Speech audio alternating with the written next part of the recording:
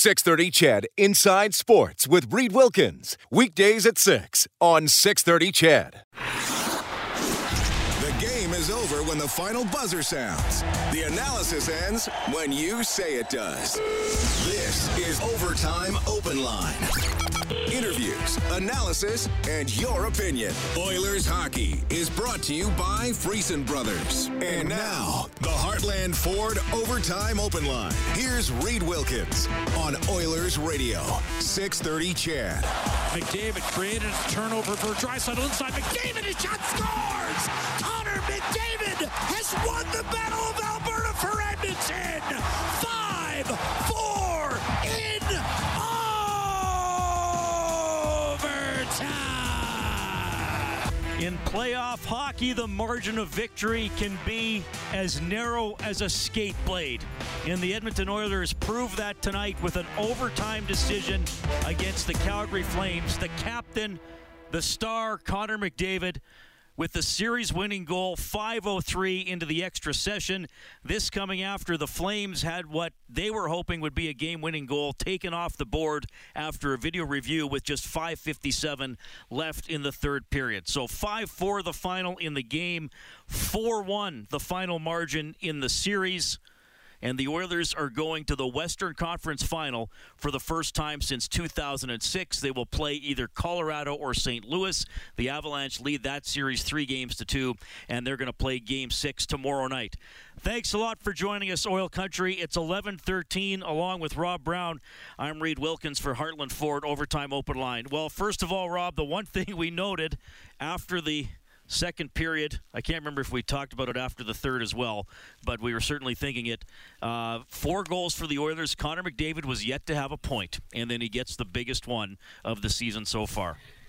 I'm not sure there's a safer bet in the world than picking Connor to score the game winner after having nothing through 60 minutes. It just, as we talked with Bob, greats come through at great moments, and the puck hadn't followed him around tonight like it usually did. So you knew that at some point he was going to get his opportunity. He wasn't going to miss. And I think that's, there's a lot of different storylines on why the Oilers won this series and beat the Flames. But I think the one that's the most obvious and the most glaring is the Oilers' 3 best players were so much better than the Calgary Flames' 3 best players. And the Calgary Flames' best players, their top line is good. It was good all season long. They are superstars, and it wasn't even close. That's how much better Leon Connor and take your pick, Kane or Hyman, were than the 3 stars of the Calgary Flames. They dominated, and whether it was a goal that should have been or should not have been counted today, the right team won. The team that was the better team in this series is moving on as it should, and this is a big win for Edmonton. It gets some rest, and they get to wait and see and watch who they play next. That's huge in a long playoff run. I didn't think it would be a 5-game series, Rob. I got to tell you that. And a lot of the games were close along the way. Obviously, I suppose the most lopsided game was the Oilers' 4-1 win in Game 3. Game 1 probably should have been about 11-2 for Calgary, but Markstrom kind of kept the Oilers in it. But, just a wild sequence in the second period tonight. The teams set a new NHL playoff record for fastest 4 goals. They got 4 goals in 1:11, Rob. Hyman, Gaudreau, Yarncroc, and then Bouchard in just one of the most memorable sequences we're ever going to see. Yeah, I agree. You're watching it, like, the excitement level never ended. The problem for the Flames and to the benefit to the Oilers, that's the kind of style the Oilers want to play. They want to trade chances. They got the better players. They got the better offensive guys that, all right, you get an odd man rush, we'll take one. I like our chances. The Flames didn't play flame hockey. It just, for the first 30 minutes of this game, or 27 or where before that little burst happened, the Flames were in a 1-0 hockey game. That's how they want to play. That's how they won all season long. They had good goaltending. They had timely scoring. But if you start getting into a track meet, well, the Oilers got the better horses. And this was a 5-game series. Having said that, 4 of the games were tied in the third period. Mm-hmm. So it was a closer series than the 5 games say. But the Oilers' best players were just that much better than the Calgary Flames' best players. They didn't have an answer. And before the playoffs started, you and I have had a lot of conversations with callers calling in, and people would say, is there any team in the NHL that the Oilers could face in the playoffs where they would not have a disadvantage, if not a distinct disadvantage in net? And Mike Smith so far in the playoffs is outplayed and badly outplayed the guys at the opposite end. And the one thing that's funny, and Bob Stauffer talks all about it a lot, is Markstrom turned down the Oilers, and he talks about Darcy Kemper, who decided he didn't want to come to Edmonton as well. Mike Smith has a chance now to knock possibly both those guys off. A goalie that was we'll sign Smith because we didn't get the other guys. Well, Mike Smith now can prove Ken Holland was right in believing in him as he takes the Oilers into the Final Four. 5-4, the Oilers win it tonight in dramatic fashion. McDavid from Draisaitl, of course, is the official on the goal. Leon Draisaitl has 17 points in the series. First of all, Rob, can you break down the game winner a little bit? Because it was kind of a harmless play in the corner that Hanifin was easily the first guy back to the puck, like easily. Yeah, and then I believe, was he the one that just kind of threw it up the boards blindly and softly? Yeah, so, I mean, there was no pressure.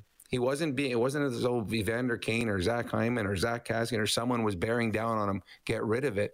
It was just more or less, okay, I don't want the problem. I'll move the puck somewhere else and let the problem be theirs. And even Leon Draisaitl was standing there, and he was like, wow, that was a lot easier. He's expecting a puck to come around his ears and hope that it hits him and stays in the zone. And then Leon does what Leon does best, and that's body positioning. He turned his body so that he could absorb the hit and find a place to put the puck. And the one problem, and I think it was Lindholm that was trying to stay with Connor McDavid, there's not a player in the National Hockey League who, if Connor gets 2 steps, you're going to be with him. And Leon put the puck where Connor could get it. He had enough room. He'd put some distance between him and Lindholm, and then it's a shot. And the thing is, Connor has got an incredible wrist shot that had been denied a number of times.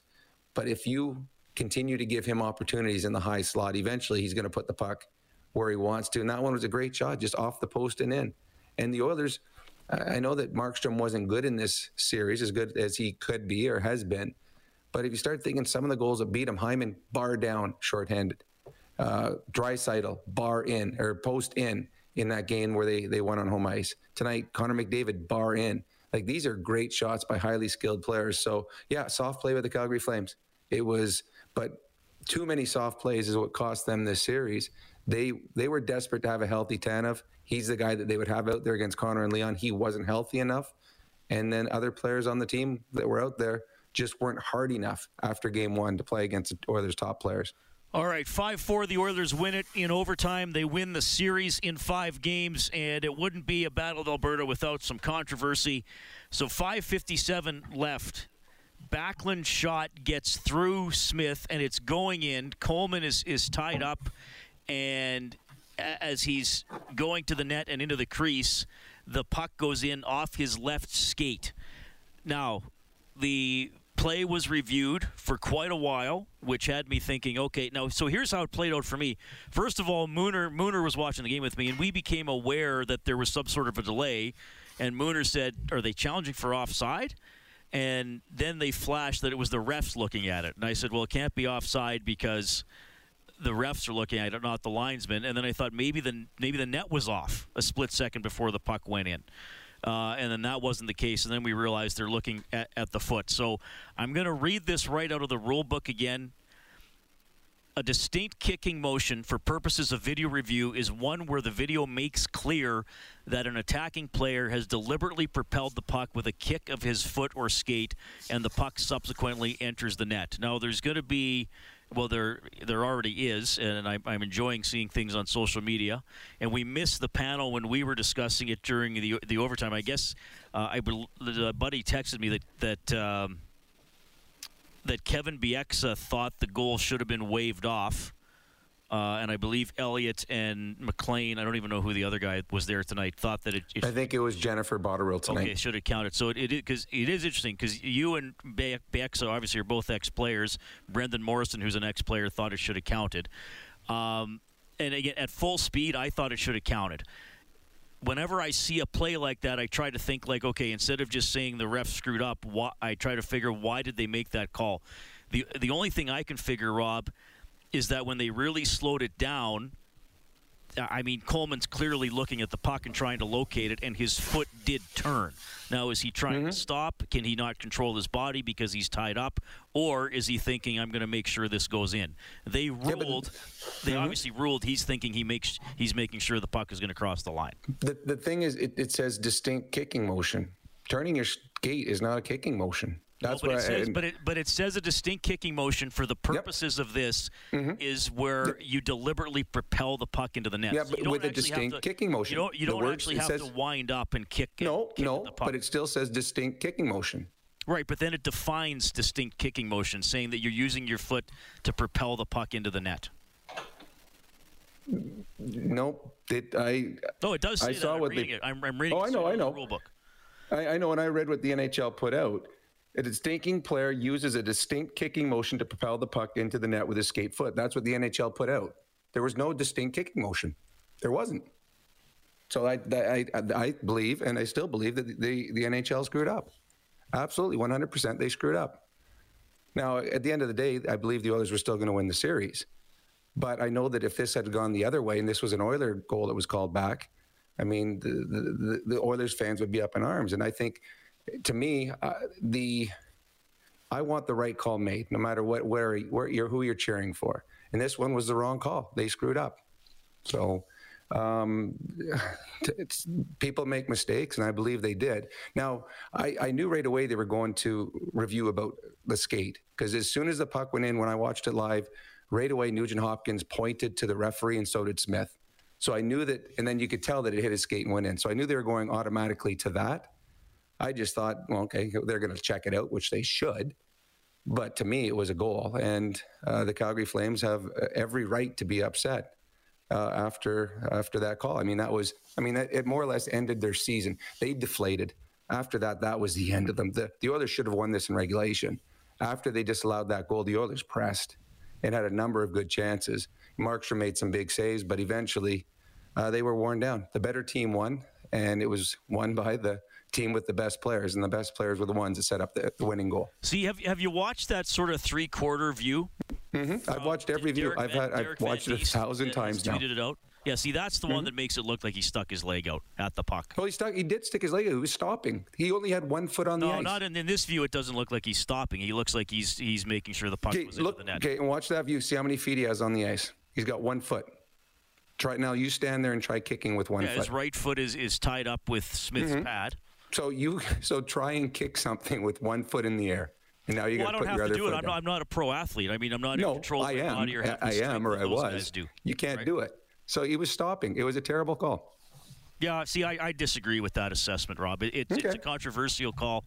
I don't think it's a terrible call. Quite frankly, I don't think you're reading the rule carefully enough. I read what the NHL put out, and they said with the distinct kicking motion is he put the puck in the net. There was no distinct kicking motion. I've watched it 100 times. Okay. I think I think it should have counted, but I don't think it's as black and white as you think, quite frankly. Okay. Well, you're welcome to that opinion. To me, it was a terrible call. All right, Oilers win 5-4. McDavid in overtime. Do we have the McDavid tape ready, Kellen? Okay, courtesy Mattress Superstore. Give them 5 minutes and they'll give you the best sleep of your life. Take the Sleepology body scan and take the guesswork out of buying a mattress. Here's number 97. Scored lots of goals in your career. Can you tell us what it feels like to watch that one go in? It was great. Hard to put into words what that one meant to me. The guys did a great job of hanging in there all night. Definitely wasn't our best effort, but we stuck in there. Got great performances from a bunch of different guys, and just happy to contribute on a night where maybe didn't have my best. You've never played in the Battle of Alberta. Everybody made a big deal of this thing. Now that it's over, some crazy stuff happened the last 10 days. What was it like? Special. Obviously special to win. I think that's obviously everything. It was real fun. The fans were amazing in both buildings, especially in Edmonton. Just the energy and the vibe around the city has been amazing. Connor, can you talk about the maturity that your team showed this series and being able to handle the emotional swings within games? Yeah, there's lots of swings in games. Tonight was a bit crazy there at the end of the second. Crazy game one. We got down in game two and, kind of just hung in there all series and found a way to get it done. That was really the moral of the whole series. Can you just tell us what you saw from Leon Draisaitl here? 17 points in this series, and everybody knows he's going through some stuff, so pretty impressive. He was amazing. That's all you can really say. It's hard to really put into words how amazing he was out there. In every game, every single game, he dominated from start to finish, and it was fun to watch tonight.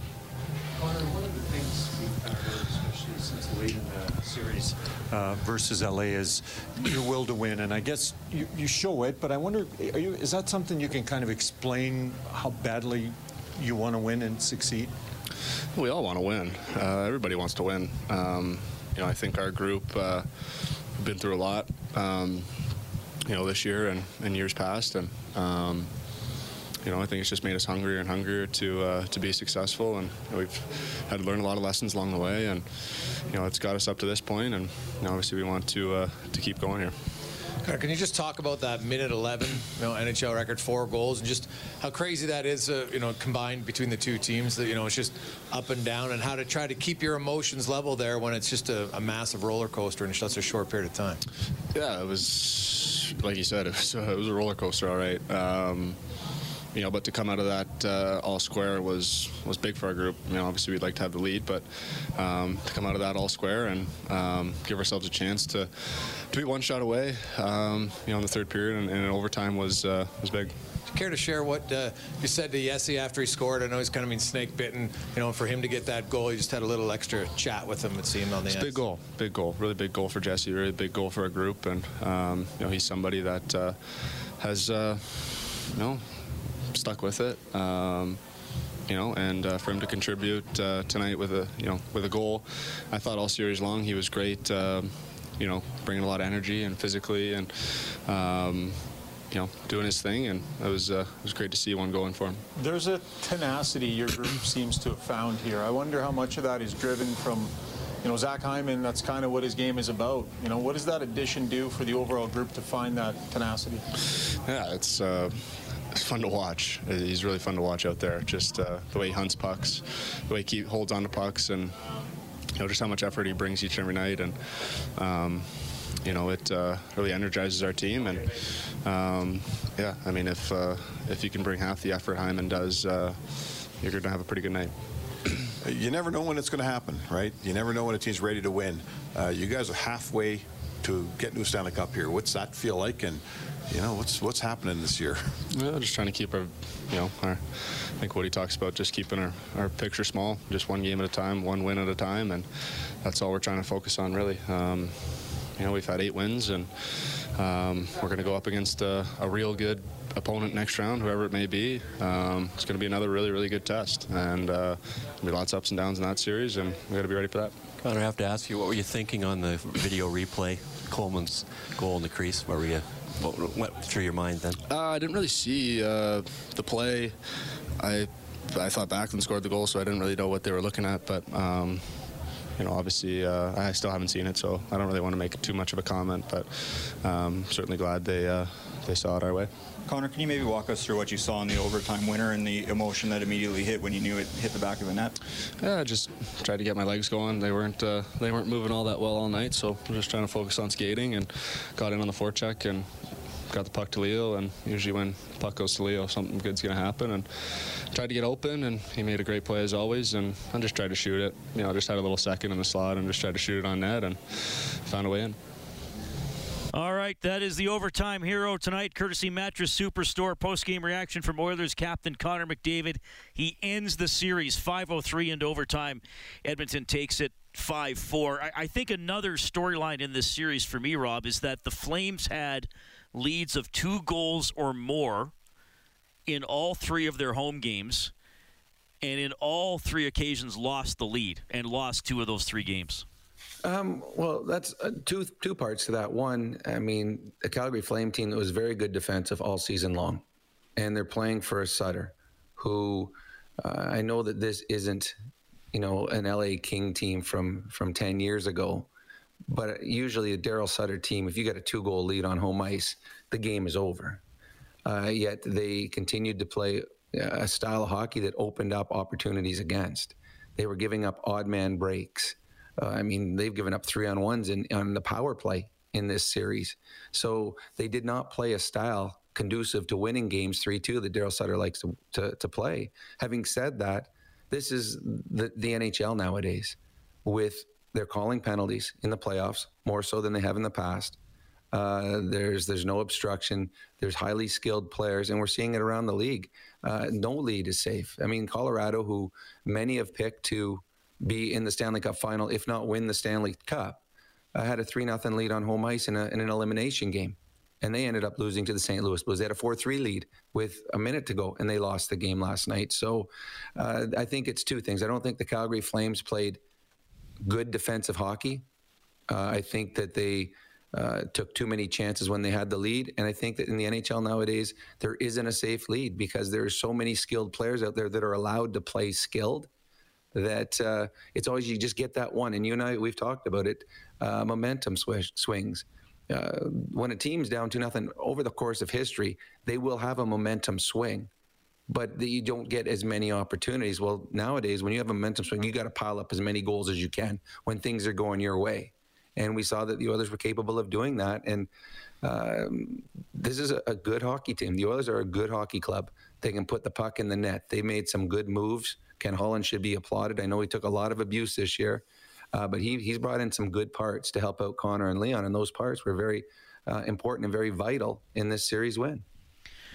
Oilers win at 5-4. The McDavid overtime goal turns on the Japanese Village goal light on 630ched.com. You can go print up a coupon for a free appetizer at Japanese Village featuring Alberta's own Brant Lake Wagyu. Visit jvedmonton.ca. It's also a $500 donation to 630 Ched Santa's Anonymous from James H. Brown and Associates. Unrivaled experience, unrivaled commitment, unrivaled results. They give $100 every time the Oilers score. Well, we got a lot to talk about. Oilers win the BOA. A little bit of controversy on the Coleman no goal. Who's next, Colorado or St. Louis? I want to talk about some other performances by Oilers players tonight as well. We're back in a couple of minutes for more Heartland Ford Overtime Open Line. Live Oilers hockey is brought to you by Friesen Brothers. This is the Heartland Ford Overtime Open Line. Here's Reed Wilkins on Oilers Radio, 630 Chad. Sending it in deep. Lindholm cuts in. Shot. Save Smith from the right circle. Rebound. Gaudreau trying to bank it off Smith. And another stop. All right, Mike Smith gets the win. 32 saves on 36 shots. That's his save of the game for Reface Magic. Save money on your kitchen renovation. Don't replace, reface. The Oilers are going to the West Final for the first time since 2006. They win the BOA 4-1, 5-4 in overtime tonight. The 3 stars Rob picked in Calgary. Oh, Pat Steinberg, our buddy, picked the stars. Zach Hyman, number 1. Connor McDavid, number 2. Michael Backlund, number 3. Is it that simple that we give Draisaitl the 4th star? He did have 4 assists. I might have had him a little higher up in the star picking tonight. I thought he was excellent. Yeah, he's number 4 star tonight. I think he'll be okay if we just give him that. The 4th star for Sentinel Storage. Shop Canadian, store Canadian. Head to sentinel.ca. Draisaitl also makes a winner out of Scott, who's going to get a $50 River Cree Resort and Casino gift card. I set the line on Draisaitl's points tonight at 2.5, so it's over. Set the line for River Cree Resort and Casino. Excitement. Bet on it. Draisaitl 5 consecutive games of 3 points or more. So he has 3. What did he finish with? 3 3-point games and 2 4-point games. That's unbelievable. So in a 5-game series points. against I had it down for 17. It's actually 18 points, right? I thought he had 17. Oh, I think he had 17. 9 and 8, sort of. Yeah. Yep. Yeah. He had 17 in the series, but that's incredible. Like, he was amazing. And just think, at the beginning, we had thoughts or worries that he might not start game 1, or they're going to limit his ice time. I'm going to say that he's healthy now. He does not look beat up or injured at all. He looks pretty darn good. And right now, the 2 best players in the world are playing on the same team. That's here in Edmonton. All right, let's go back to Calgary. The winning head coach is Jay Woodcroft. Well, Jay, obviously you've talked all the time about, one game at a time. Well, you got it. Can you just another roller coaster game, up and down, crazy sequence of goals, and one of your best players comes up with a huge goal. What were you saying during the third period and overtime to your team? Jason, I'll get to your question in just a second. Before I begin, I just want to pass along some well wishes to a friend of mine, the assistant general manager of the Calgary Flames, Chris Snow, who's going through something right now. And on behalf of myself, our coaching staff, our players in our organization, and for that matter, the city of Edmonton, Chris, everybody up north is with you in your fight right now. I want to congratulate the Calgary Flames on a good season. They pushed us very hard in this series. We want to congratulate the leadership of that team, Brad Treliving, Craig Conroy, Brad Pascal, obviously Daryl Sutter and Kirk Muller, and their player leadership, guys like Chris Tanev and Erica Branson and Elias Lindholm and Michael Backlund. They were just excellent in this series, and they gave us everything that we can handle. Now, to get back to your question, for me, I thought we didn't start the game the way we wanted to start. We fought our way back from 2-0 down. The second period was a little bit of a crazy period, but there were a lot of good things in that period for us as well. In between the second and third, we just talked about the good things that we did and how we had to clean up a few things defensively. I thought we had our best period in that third period. There were some, things that we could clean up heading into overtime. We talked about that. But I think with our group, there's a measure of calm, measure of composure, and a strong belief that we have the people in the room that can get us through any type of circumstance. So we felt good about our chances. Leon Draisaitl, 17 points in 5 games. I think 3 different NHL records in this series. And I know he's healthy and available, but I don't know if he's 100% healthy. Can you just talk about him in the whole series, and again tonight, 4 points? Yeah, I mean, with what Connor's done, kind of Leon's performance has gone under the radar a little bit. But for what he's doing, I think he has the ability to hold people off and make plays in tight spaces. And I think, I think he's the best passer in the National Hockey League, best passer in the world. And the amount of plays that he makes for our team is unbelievable. To do that with what he's going through, he's an absolute warrior. But I've said this before, when I walked into that room at the beginning of February, I was bullish on our players because I saw a sincere desire to win, and not just the desire to win, but I saw people willing to pay the price to win. So when you game planned this series after you beat LA, you didn't have much time, you looked at the series, you made your plan. Did you see a 45-goal series coming? Did you see 5-4 hockey every night? I didn't see that, especially with the way that Calgary defended throughout the season and how hard they played us. Certainly didn't see giving up 9 goals in the first game. That didn't go according to plan, but we tightened some things up as the series moved along. We always felt that we had the ability to score. For us, it's sometimes not just about what we're getting, but it's about what we're giving up. And, as the series went on, we got better at that. Tonight wasn't our finest hour in terms of defending, but when you talk about 20 men digging in for each other and finding a way in less than perfect circumstances, I think tonight was the example of that.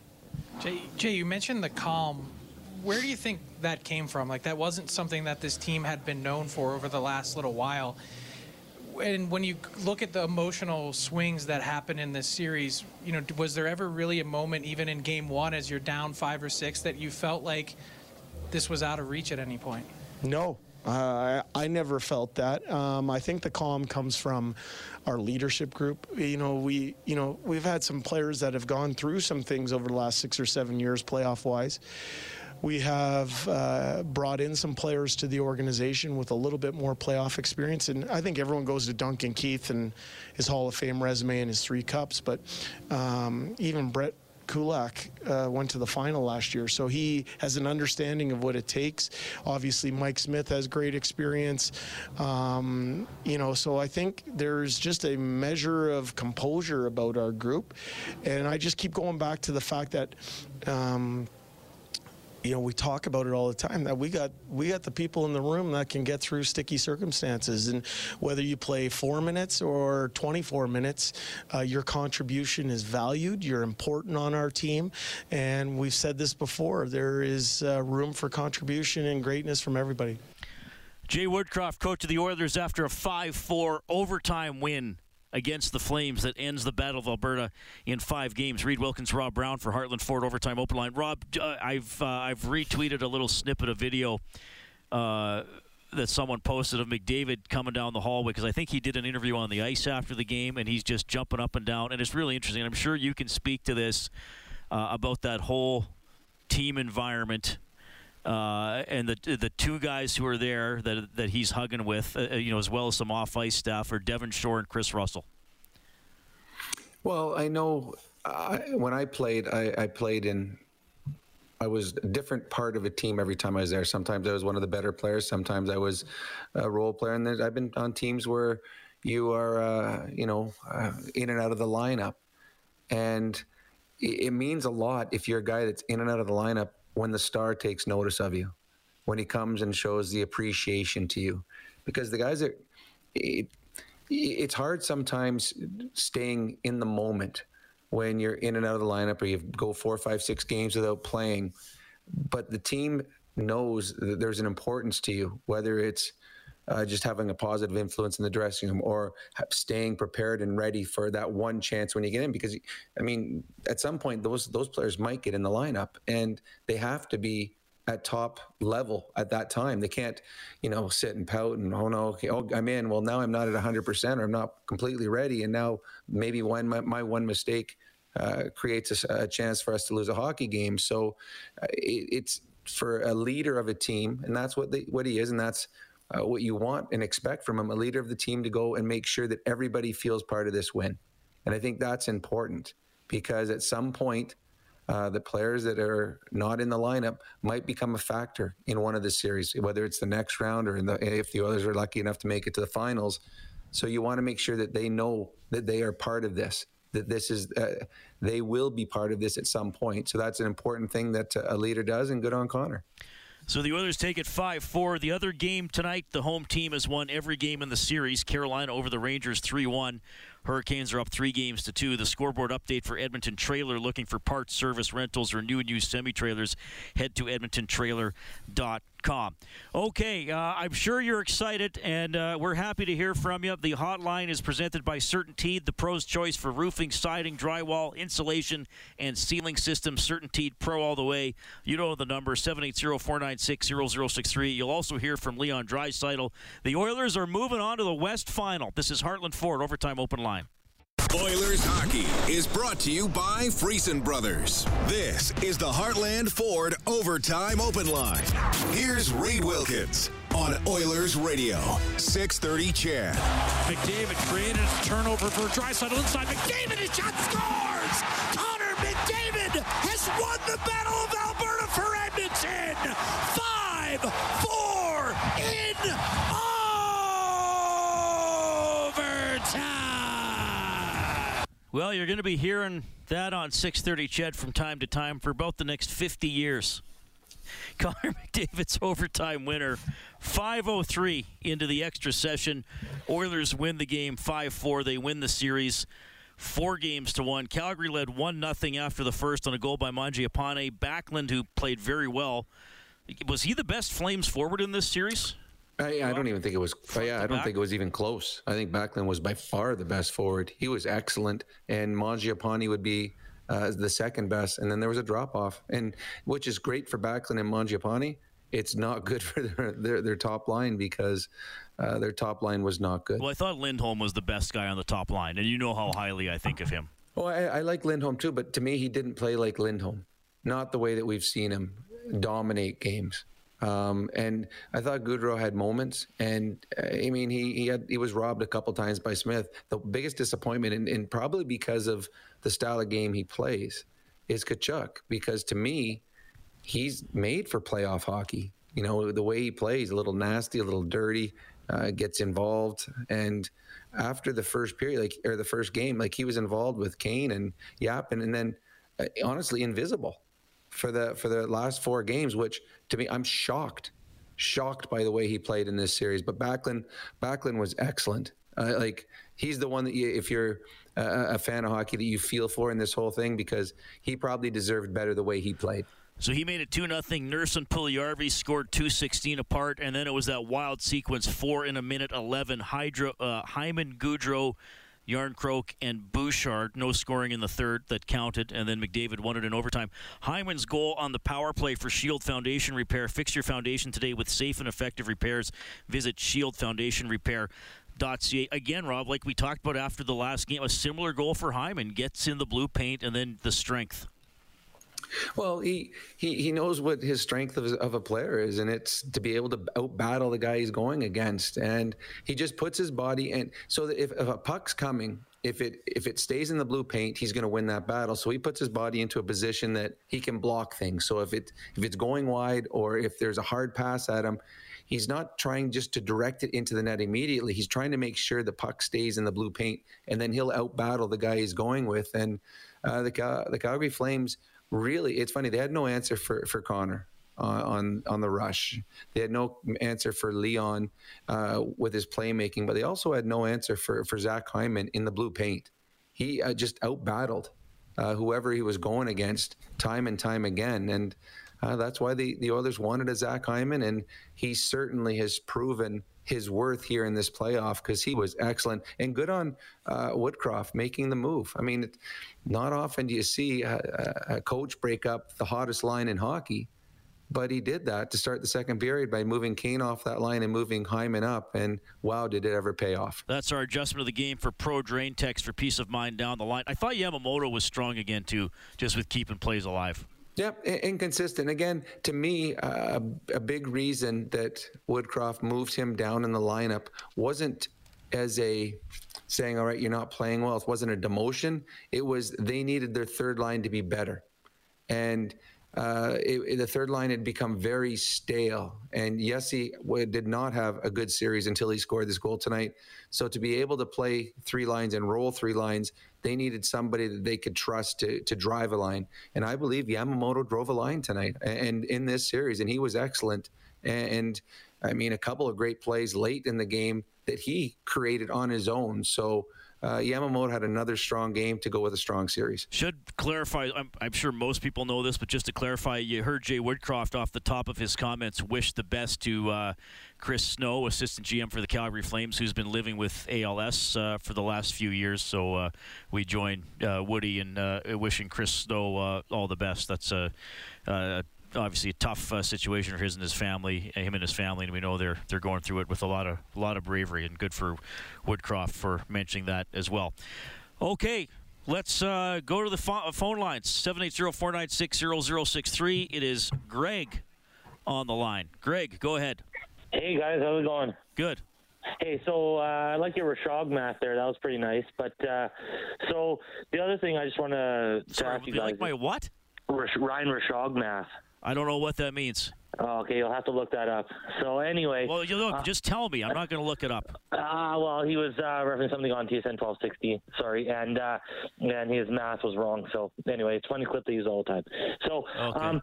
Anyway, the experts were saying that this series was going to come down to goaltending, which I think they are right, but just on the wrong end of the spectrum on that. So, but the one other thing I want to say is I have to throw my sister-in-law under the bus here for the happy birthday Mike Smith, because she had posted something on my Oilers page there, and I didn't do my due diligence and check it out. But hey, but that's what you get when you believe.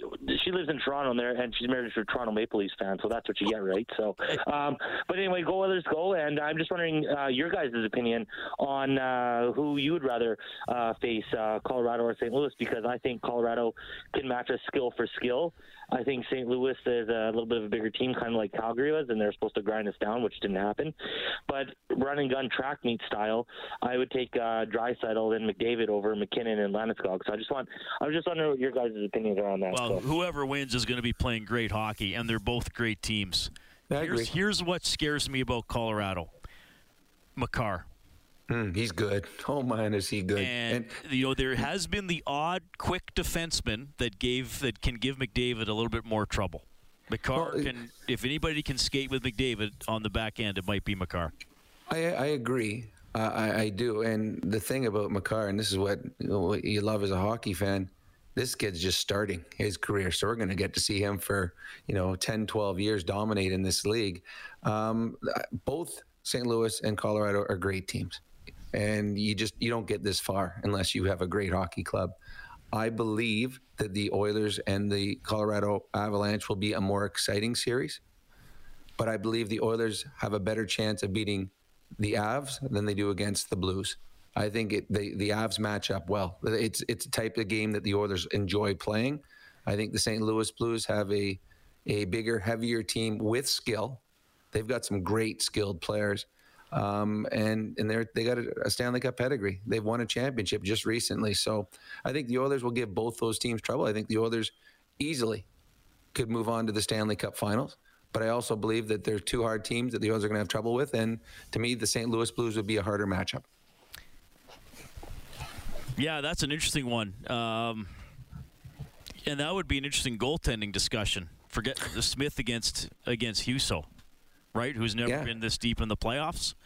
And honestly, he had a great regular season because there was a lot of people that were calling our show talking about there's a guy that the Oilers should target in the offseason, but he hasn't been good in the playoffs.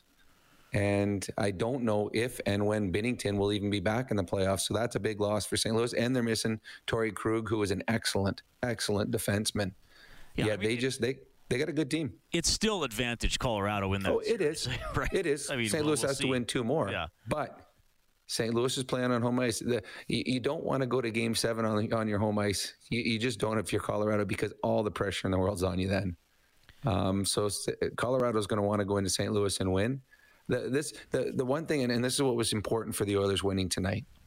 I believe the Oilers were going to win this series, whether it was tonight, Saturday, or whenever the series was going to go. I believe they were going to win. They had the better team. But you don't want to add games to your series because fatigue will come into play. You don't want to be tired going to the next series. But the one big thing is injuries. Every game you play, there's a chance of someone getting hurt.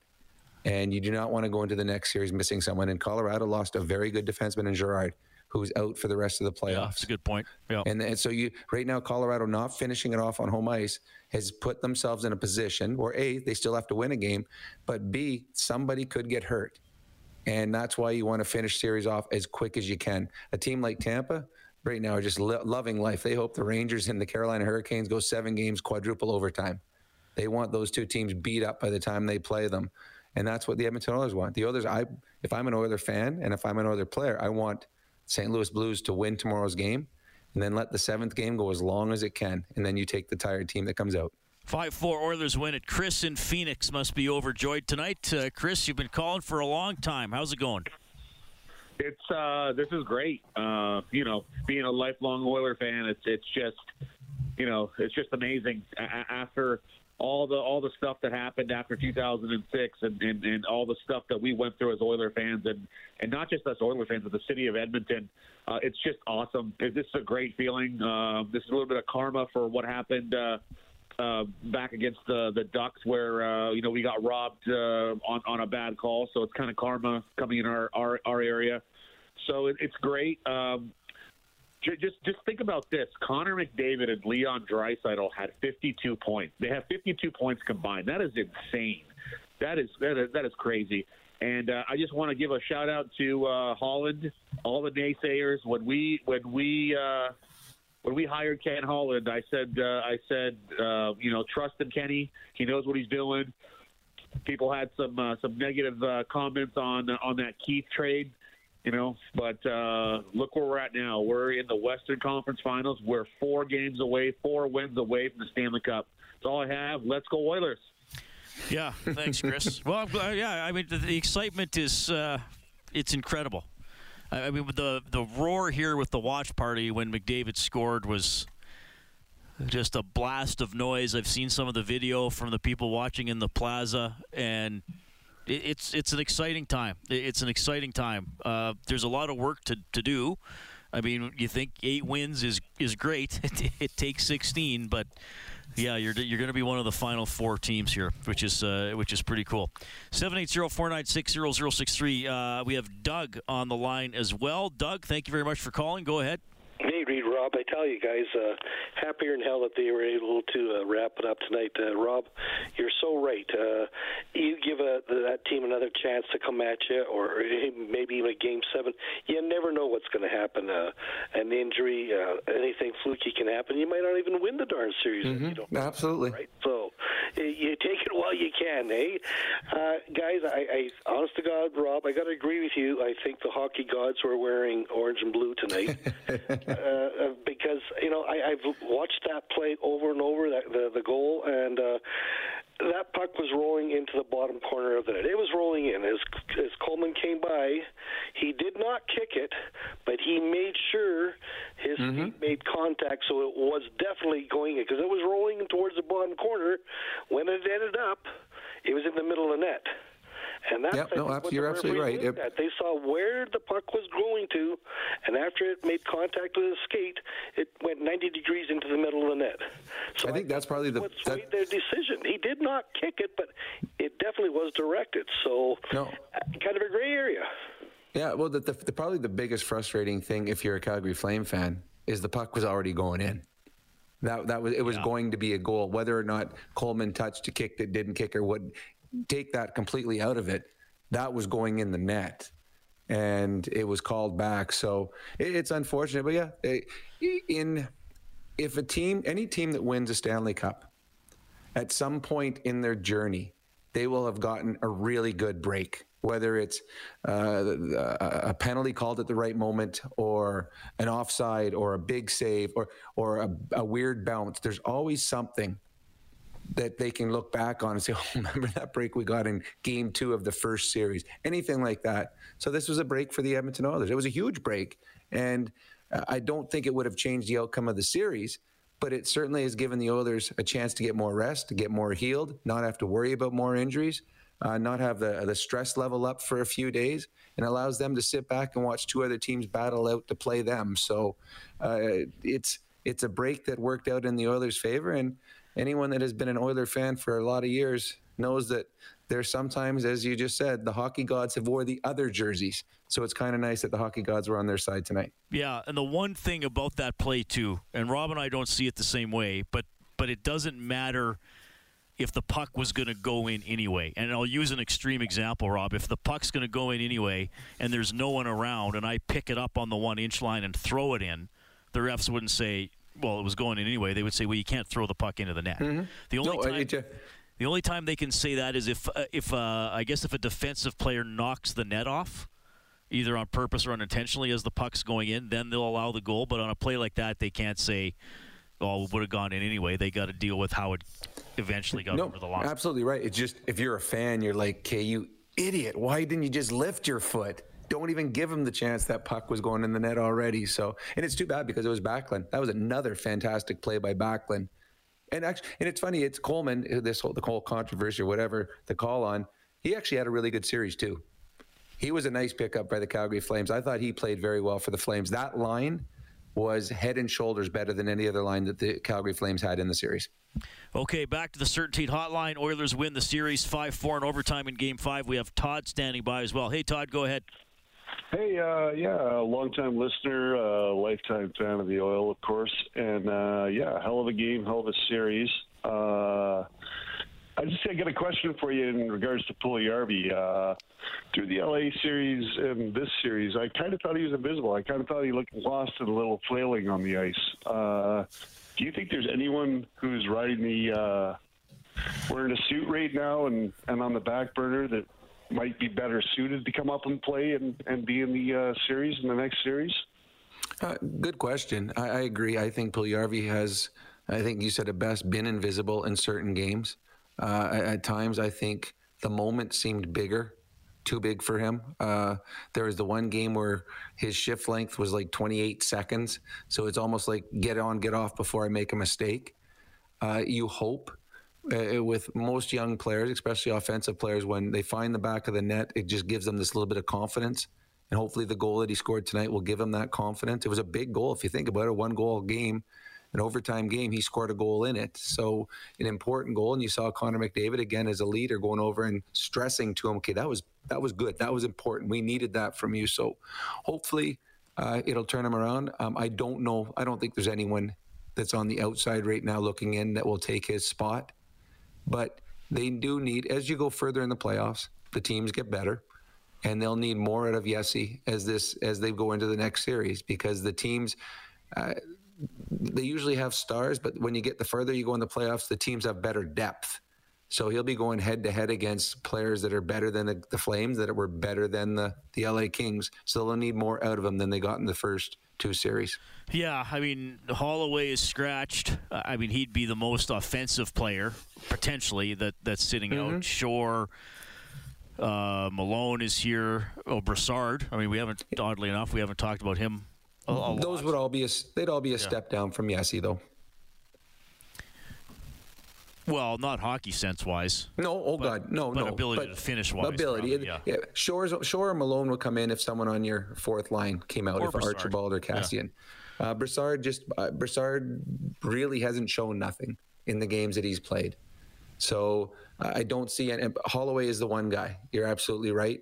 The one thing they're going to be able to do now, because they won the series in 5 and the other series ago, they're going to be able to have practices, which they haven't really done. So with practices, a guy like a Holloway will get to play and get reps and do drills and learn the systems better and all that, and feel more comfortable if they get to the point where they want to put him into the lineup. So he would be the one guy at some point. It won't start the series. Yes, he'll start the series, but Holloway would be an option as the series moves on. Yeah, the Oilers basically played 10 forwards. Archibald played 4:17 and Cassian played 2:48. I'm pretty sure they were not on the ice in the third period. I can't remember the last time I saw either one on the ice. What did Ryan play in the second period a couple times? Yeah, but not a lot. What did Ryan play tonight? Ryan played 7:13. He spotted in and he wound up taking face-offs, but he doesn't. Again, that's still. Daryl Sutter said it earlier in the series. It's hard to match lines with the Oilers because they only play 8 players, and they had 4 guys on the Oilers that were averaging in the single digits over the first 4 games of the series. So Jay Woodcroft, he runs his horses. That's one of the complaints of the last coaches. But once you got guys like Leon and Connor and Kane and Hyman, it's kind of hard not to throw them out there every time you can. So this is really an 8-player team with a couple guys with spot duty. Okay, Oilers 5, Flames 4 in overtime. Oilers win the series in 5. More from you, and you'll hear Leon Draisaitl's post-game interview. This is Heartland Ford Overtime Open Line. Live Oilers hockey is brought to you by Friesen Brothers. This is the Heartland Ford Overtime Open Line. Here's Reed Wilkins on Oilers Radio, 630 CHED. McDavid created a turnover for Draisaitl inside. McDavid, his shot scores! Connor McDavid has won the Battle of Alberta for Edmonton! 5-4 in overtime! Until Connor McDavid did that, the Edmonton Oilers had lost 6 consecutive playoff overtime games. 2 in 2017 against Anaheim, 3 against Winnipeg last season, and 1 against Los Angeles in this playoff round. Game 5, Adrian Kempe won at 5-4 in overtime. The Oilers beat the Flames 4-1. They are going to the Western Conference Final against either St. Louis or Colorado. Oil Kings on the ice later today, as we are now. Oh, by the way, it's now Ben Stelter's birthday, Rob. Oh, cool. Happy birthday, Ben. Yeah, happy birthday to Ben for sure. So that's pretty cool. And later on today, as we're now into Friday here at Rogers Place, Oil Kings, 7 o'clock against Winnipeg. If the Oil Kings win, they go into the WHL League Final. So exciting times for hockey. The Oil Kings got a great team. They do have a great team, and they may be playing my old team, the Kamloops Blazers, who I think were up 2-1 in their series with Seattle. I believe it's now 2-2. Is it 2 Seattle won last night or tonight or whatever it was? I believe so. I will quickly double-check, but I was talking about that with Mooner earlier, but I will always double-check because I don't entirely trust my memory all the time. But the Oil Kings do have a strong team. It is 2-2. Yeah, and the Winnipeg Ice have a bit of an issue. Their best player, their superstar from St. Albert, Matthew Savoy, is out with an injury. That hurts them big time. So the Edmonton Oil Kings, who are already good, are playing against a Winnipeg team a little beat up. All right, 780-496-0063. We have Fred on the line. Hey, Fred, go ahead. Hey, boys. How's it going tonight? I am so excited. You know what, Reed? I pulled up my Alberta Oilers jersey today for good luck, and it proved once again to be a winner. And you know what, Reed? A Stanley has been refurbished. I got to get together with you because it looks beautiful, and Stanley's coming out tomorrow. We're in the conference finals. I can't believe what I witnessed tonight. I'm so tired. I should get to bed. I could be up at 3:30, but hey. No sense go to bed now. No, this is playoff hockey, I tell you, and I just absolutely, you know what, Rob, I agree with you 99.99% of the time, but I got people congratulating me from the U.S., and they said both TNT and ESPN said the goal definitely didn't count, so take it for what it is. It's over now. McDavid, beautiful goal, and go Oilers go. Hey, there's no reason why we can't go to the Stanley Cup now. No, you're right. The final four teams, they're all equally great. So there's, you just need a little bit of puck luck, need a couple bounces, a few breaks, and if you get those things, you could be on your way to the Stanley Cup. I'm just looking forward to the next series. I mean, it's been nuts around here for the last, month, probably a little bit longer when the Oilers went on their run, and it's just going to continue to get ramped up. It's been a tough tough couple of years for everyone. So for the people of Edmonton, are getting a little bit of respite. They're getting a little bit of fun here, and they're going to enjoy every single second of it. And hopefully the Oilers will continue with their role, and this will last not just another 4 games or 7 games. Hope we get another, what would they need? 8 to 14 more games? Yeah. So hopefully we get that. Yeah, it's exciting times. This series is going to be long remembered. Hockey gods or whatever, but the controversy just adds a little bit more flavor to it when it gets talked about. It does. And again, this is the excitement that's in Edmonton right now. This is, again, and I said this with Bob after the game, this is why I wanted a Flames-Oilers series. Because if the Oilers beat the Stars, we'd all be excited. But the level is ramped up because it was the Flames. And it was incredible hockey to watch. It was incredible drama to watch for the last 7, 8, 9 days, whatever it was. So that's why, to me, you wanted that Flames series. We needed to have that Flames series because it gave you everything that you wanted. And people in Edmonton do not like Matthew Tkachuk.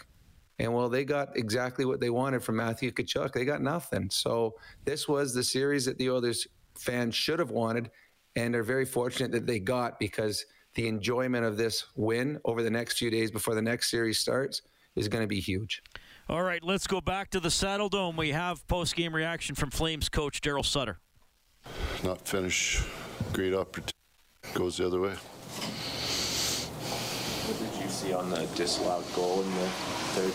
I just watched it on the screen on the bench, so I asked Wes what the call was, and he said it was a distinct kicking motion. So you guys probably had better angles than I did. Do you agree with the call? Pardon? Do you agree with the call? Well, it depends what you call a distinct kicking motion. If somebody's on the ground there and you lift your foot up, kick them in the head, that's a distinct kicking motion. If you slide your foot in the ground, it's not a distinct kicking motion. Whatever. Daryl, you've called this a process many times this year. How do you see, where did you see this team progress to? And it's just serious. You want to ask questions about the game in series. That's what I mean, like, you talked about the process for this team. They've made it this far in the series. Yeah, and that was the goal, is to make the playoffs. So make the playoffs. And we hadn't won a round since for a long time, so won a round and kind of ran out of ammo in this round here. quite honest, the series was about games 2, games 4, and games 5, which is tonight. They were all tied the third period halfway through. Edmonton scored the big goal, if you look at it. Game 2, game 4, game 5, difference, right? Did the better team win the series? The best player won the series for him. Hey, they won in 5. You know what? As I said, we scored the big goal in 2, 4, or 5. Then you extend the series. Then the longer it goes, the better chance you have. Simple. We saw that there was a long moment in the handshake line with Connor McDavid. Was there anything you said to him, or keep that for yourself? Yeah.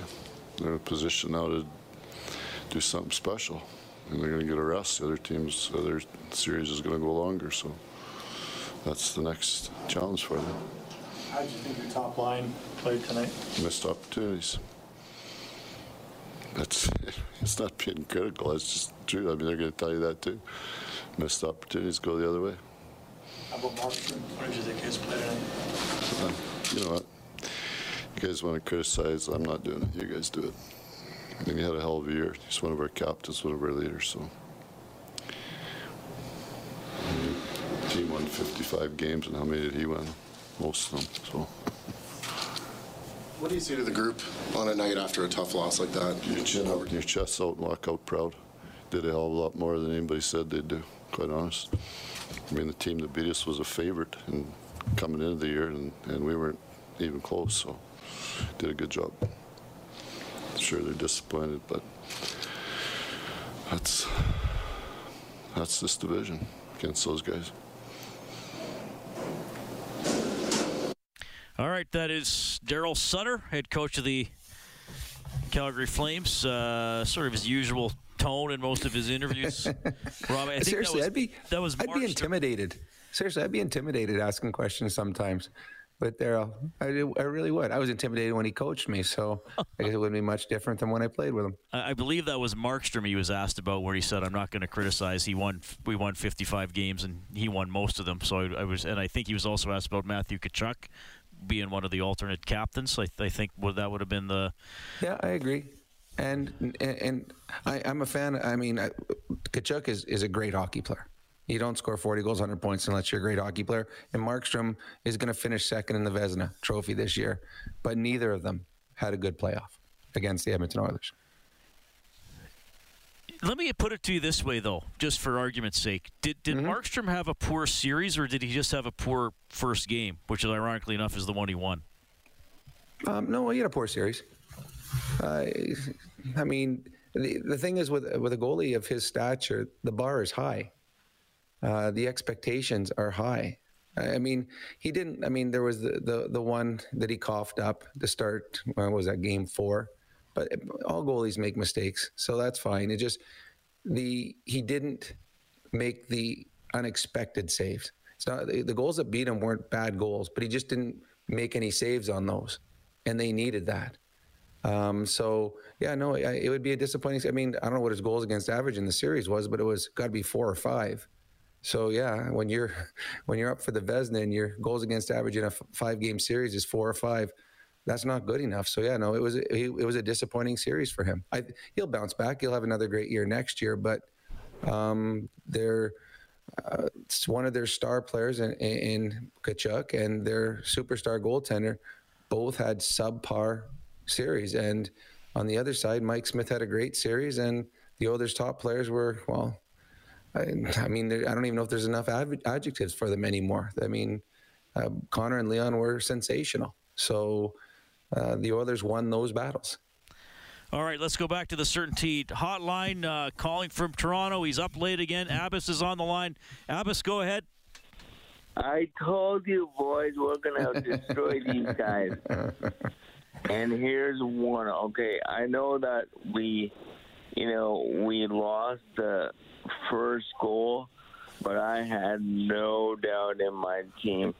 I'm telling you right now, those people that remember Rollinson getting injured, mark my words, boys, Stanley Cup champions, Edmonton Oilers all the way. Bring Colorado, bring St. Louis. I want to see Tampa Bay and Edmonton. and Edmonton's going to win, baby. Well, I'll tell you what, Abbas, thanks for calling. We appreciate that you're always a very optimistic fan, which I think is cool. And I will say this for Abbas, Rob. Most people who predicted this series, whether they picked Edmonton or Calgary, had it going 6 or 7. Mm-hmm. Not Abbas. He had the Oilers rolling. So, he wasn't – can't remember if he called us after game 1, but I think he's called us after all the other games, and he said, yeah, we're not going to lose another game in this series. He did say that. So he did. Absolutely. His confidence paid off for sure. Yeah. Good stuff. I mean, I thought this was going to be a longer series. I really did. Now, as Daryl Sutter said, the 3 games, it was tied halfway through the third period. And the Oilers' big players came up with big goals in those moments where – again, in overtime, the Flames had a couple opportunities. They just couldn't finish. And the Oilers got their one shot, and the puck was on the stick of the right guy. And he made absolutely no mistake, an absolute bullet off the post and in. You can't give Connor McDavid a step in the offensive zone because he'll make you pay. And he had a step, and when he took his time, he got to pick exactly where he wanted to put it on Markstrom and made no mistake. 5-4, the Oilers take it in overtime. If you're on hold, stay there. We're going to get to as many of you as we can. You're also going to hear from Leon Draisaitl. The Oilers are going to the Western Conference Final. This is Heartland Ford Overtime Open Line. Oilers hockey is brought to you by Friesen Brothers. This is the Heartland Ford Overtime Open Line. Here's Reed Wilkins on Oilers Radio, 630 CHED. Now it's Backlund at center, gaining speed around Nugent Hopkins, heading for the net, right circle. Shot, save, rebound, score! Smith got a piece, but never held it, and the Flames regain the lead. After a video review, there's no goal in the play. The puck is taken from the net. Wow, I don't believe that. I'm in shock. Well, Oilers fans are going to most remember the McDavid series winner. Flames fans will probably most remember that. Blake Coleman's goal with 5:57 left in the third.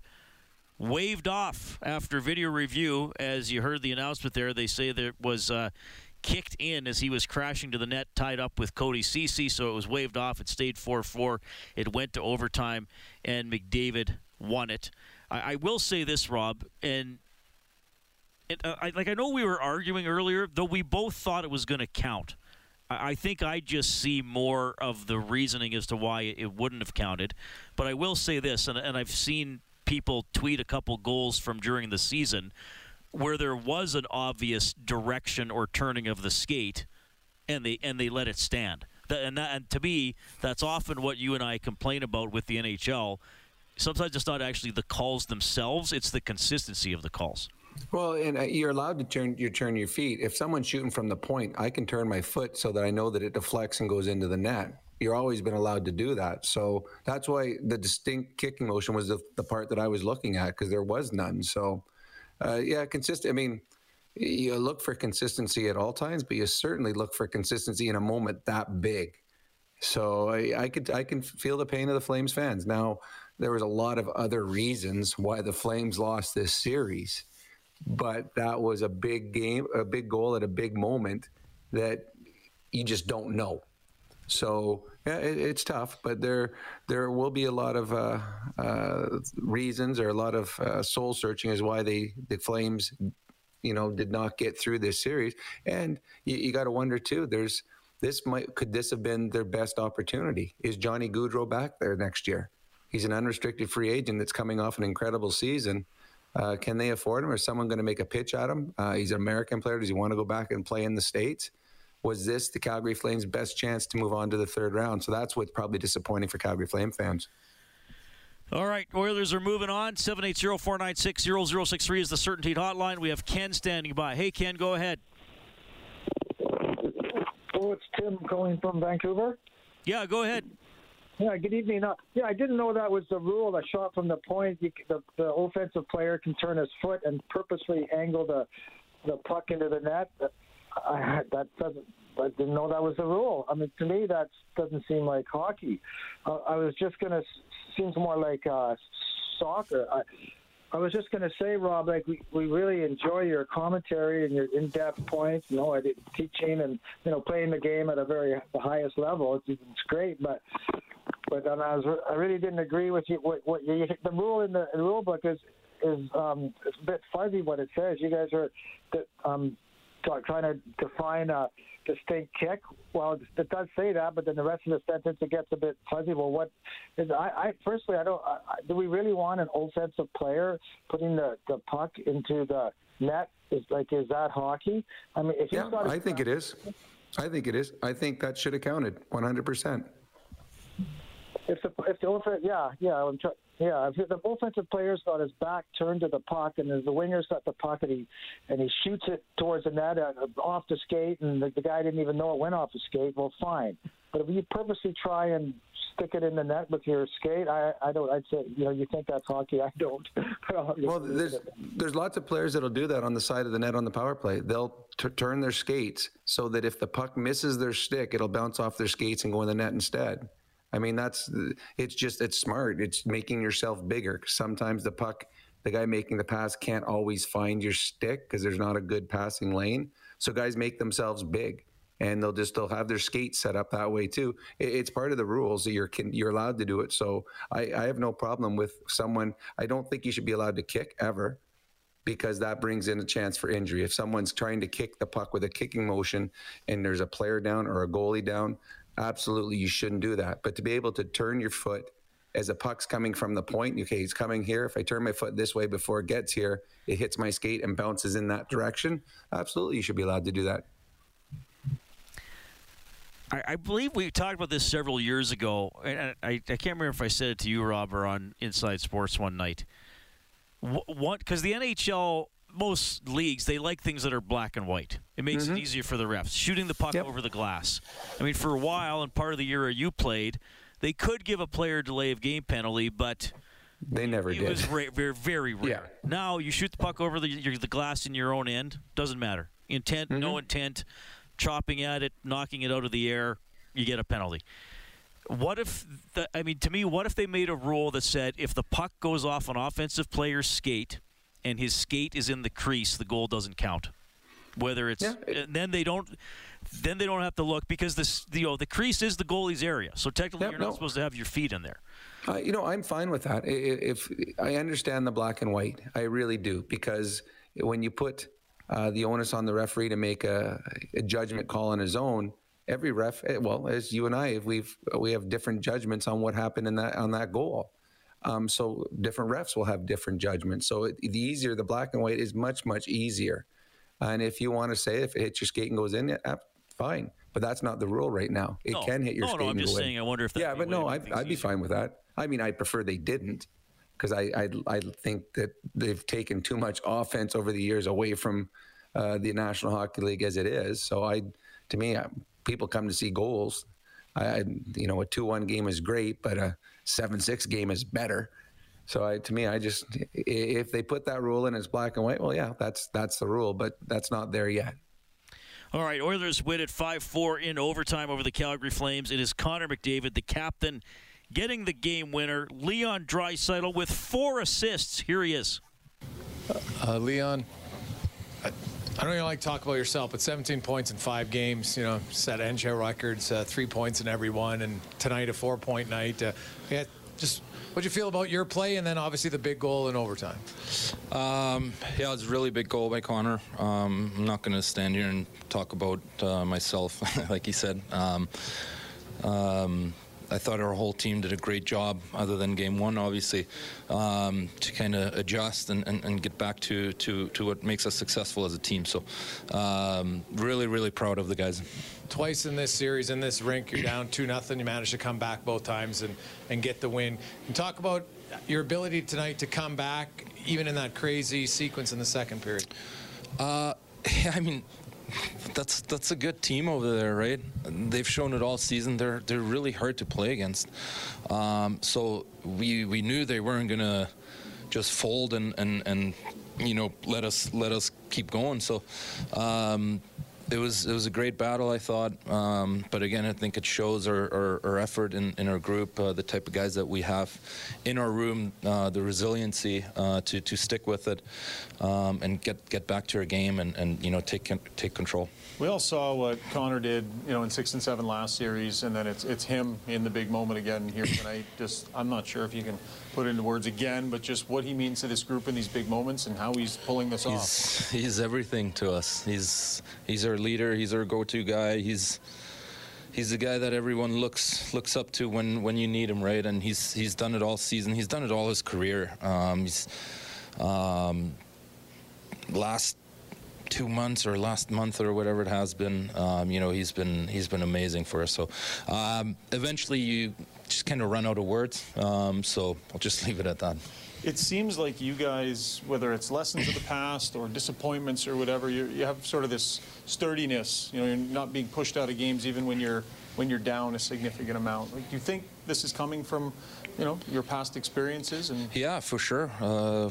As you guys know, we've had a lot of down moments, a lot of moments where people were hard on us. We can't win, and we haven't won yet. We're only halfway. So, but it feels good to take that next step. For now, it feels good to see that we grow as a team, we grow as an organization, and like I said, I'm really, really proud of the guys because. This was a hard series. That's a really good team over there, and they made it hard on us, and they pushed back, and we had to push back twice as hard. So, yeah, great job by everyone.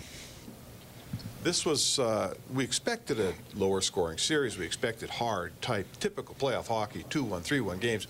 You guys scored 45 goals in 9 games. It was 5-4 hockey all the way through. Does that, looking back at what you thought when this series started, how big of a misnomer did that turn into? I think maybe the last game of the season here maybe was a little sneak peek of what was going to happen. Didn't turn out that great for us, but no, I think everyone expected a tighter checking. Not tighter checking, I think both teams checked hard. There's just a lot of good plays made, a lot of offensively skilled plays being made on both sides that led to goals. So I think no one really expected for it to be scored that many goals.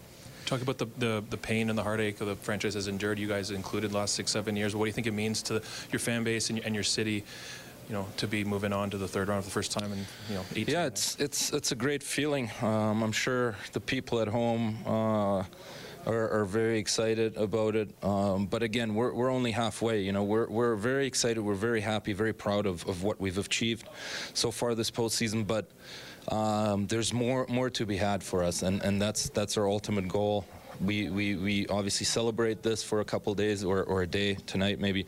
Be proud of it, happy, but we're getting ready for the next round. Leon, a lot of people said heading into this series that this was a coaching mismatch, experienced against a rookie. Your line with Evander had done so well throughout this series, and then today Jay makes that flip with Zach to put him up there. Just can you talk about Jay's touch and also how steady he was in some of this emotional roller coaster and how he helped? Yeah, Woody's been amazing for us, no doubt. There's a calmness to him. There's a understanding of what needs to happen, what shifts need to happen. That help us as a group, settles us down as a group, and he's done a great job so far. What was it like those 71 seconds in the second period where there were 4 goals scored? I mean, playing in that, was it just like you're turning your head and it's going one way, it's going the other way? Yeah, it was crazy. I mean, I've never seen anything like it. It's got to be a record or something, right? All you guys are going. Yeah, I mean, it was crazy. It happened so quick. I felt like I was only out there once, and there was 4 goals being scored. So, obviously, those are, again, things that we can learn from, when we do tie it up or when we do go ahead to settle the game down a little more and not go back-to-back shifts with getting scored on. So, something that we can adjust. Leon, during the celebration of Connor's goal, I saw everybody was up against the board, and you were kind of circling around. Were you just taking it all in, watching the celebration? What was kind of going through your mind at that point? I was celebrating with the fans in the first row there. I actually didn't even see it go in, to be honest. I heard the post, and I got snot bubbled on the other side there.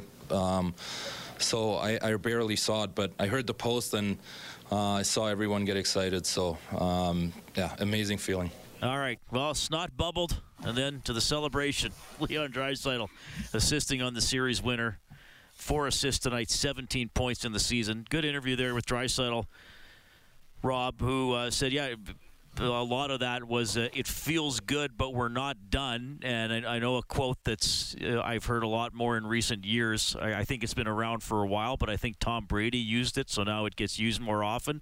And Jay Woodcroft used it earlier in the playoffs. We didn't come this far to only come this far, which I think is a great line when you talk about the process of trying to win a championship. Well, it is. You can't be satisfied. The teams that have won Stanley Cups or Super Bowls or World Series, they weren't satisfied when they won the first round or the second round. Those weren't the teams that won. Those were the teams that eventually bowed out. The teams that win the championships are the teams that, okay, we got goal number 1 done. Okay, let's start worrying about goal number 2. Okay, we got that out of the way.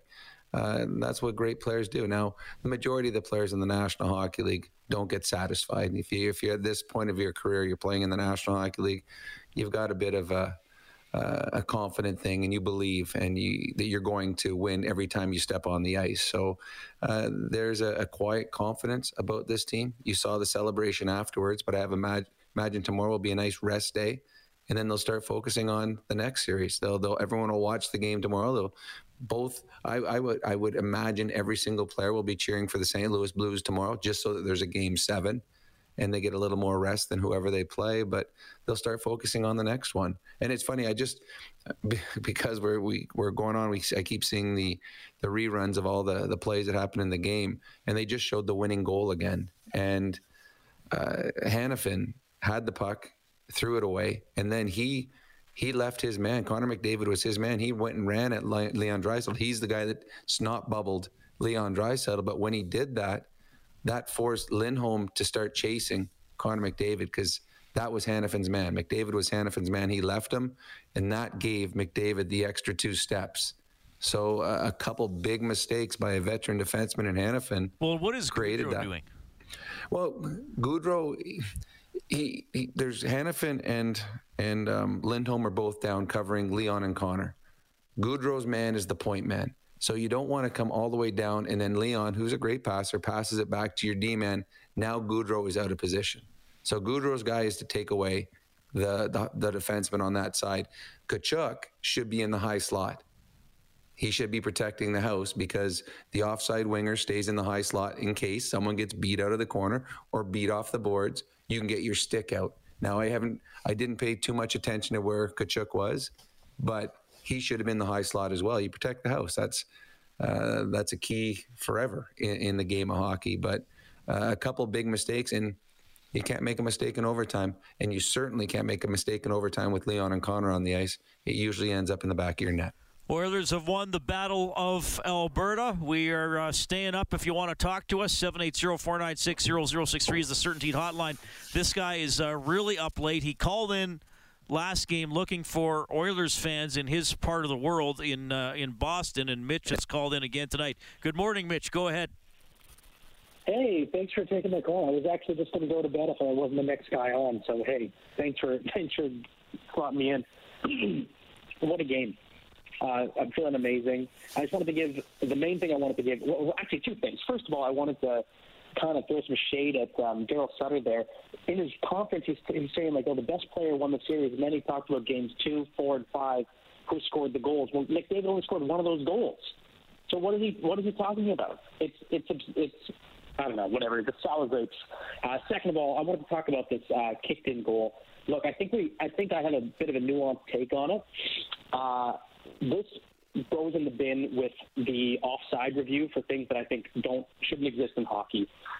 Rob, you're totally right to just take goals off the board. What we should be focusing on is not is this a kicking motion or whatever. What we should be focusing on is this a hockey play? basically. Like, what is the reason why we have this rule? We have this kicking rule because it's dangerous to be kicking with blades on your feet. So was this a dangerous play Coleman made? Obviously not. So, yeah, it should be a goal. And the same thing with the offside. If there's a bang-bang play and the linesman misses it, and then we're going to take a goal off the board because 45 seconds later the goal went in, this doesn't make any sense. It's a hockey play. The reason we have an offside is so people don't go cherry-picking. If it's a bang-bang play, that should be – and we miss it, whatever. Just get on with their lives. Anyway, I feel like, that being said, I don't care. I'm on cloud 9. I don't know how I'm going to get up for work. But who cares? I'll deal with that tomorrow. All right. You know what? I like how you said that, how you called it a hockey play. That's a great example. And Reed and I have talked about this for years. I think if you're going to do a replay, it's got to be done at full speed. And if you can't find the 1-inch offside in full speed, well, then it's good. If you have to slow it down, because in the game of hockey or in any umpire, any referee in any sport, their eyes don't adjust and do slow motion in a close play. So to me, if you do a replay, and you should have replay because there's some that are obvious, but in the replay, it's got to be at full speed. And if you can't catch it at full speed, then I don't believe that you should overturn anything. And I like your point on that being a hockey play, because yes, the kicking motion is so there's no injuries. So I 100% agree. It's a nice way of putting it, hockey play, smart. I like what he said too about Daryl Sutter. And look, McDavid and Draisaitl were spectacular in this series. But, yeah, that's a good point. Zach Hyman, shorthanded goal, game winner. Connor McDavid was not on the ice. Ryan Nugent-Hopkins, game winner late in Game 4. Connor McDavid was not on the ice. So, I mean, look, those two guys are spectacular. But big reason why the Oilers are into the Final Four in the NHL is because they do have other guys who can score or at least tilt the ice. Well, to even make a bigger point on that tonight, the Johnny Gaudreau line, the Lindholm line, for a number of shifts was going head-to-head against Ryan McLeod. And Ryan McLeod and Puljujarvi and whoever was playing with them at that time, Fogle, they're going head-to-head against the Calgary Flames' best players, and they shut them down. So, yes, the excitement level and the goals that you want to rewind and watch over and over and over again, those were the plays that Connor McDavid was in on. Every team has a best player that scores the majority of their goals. McKinnon had a hat trick last night for Colorado, but other players stepped up in different moments. And that goes back to when we talked about Connor McDavid talking to a Shore or a Russell. Everyone is part of a victory. And tonight, whether it's a block shot or it's getting the puck out at a certain time or winning a face-off, they all go towards a win. Now, certain players get most of the accolades, and deservedly, but there's certain players that do other things that sometimes are unnoticed to everybody except for your teammates and your coaches. They notice it. So Connor McDavid was a big part of this series win. So was Leon Draisaitl, but so was Zach Hyman and Kane and Bouchard and Keith and Kulak.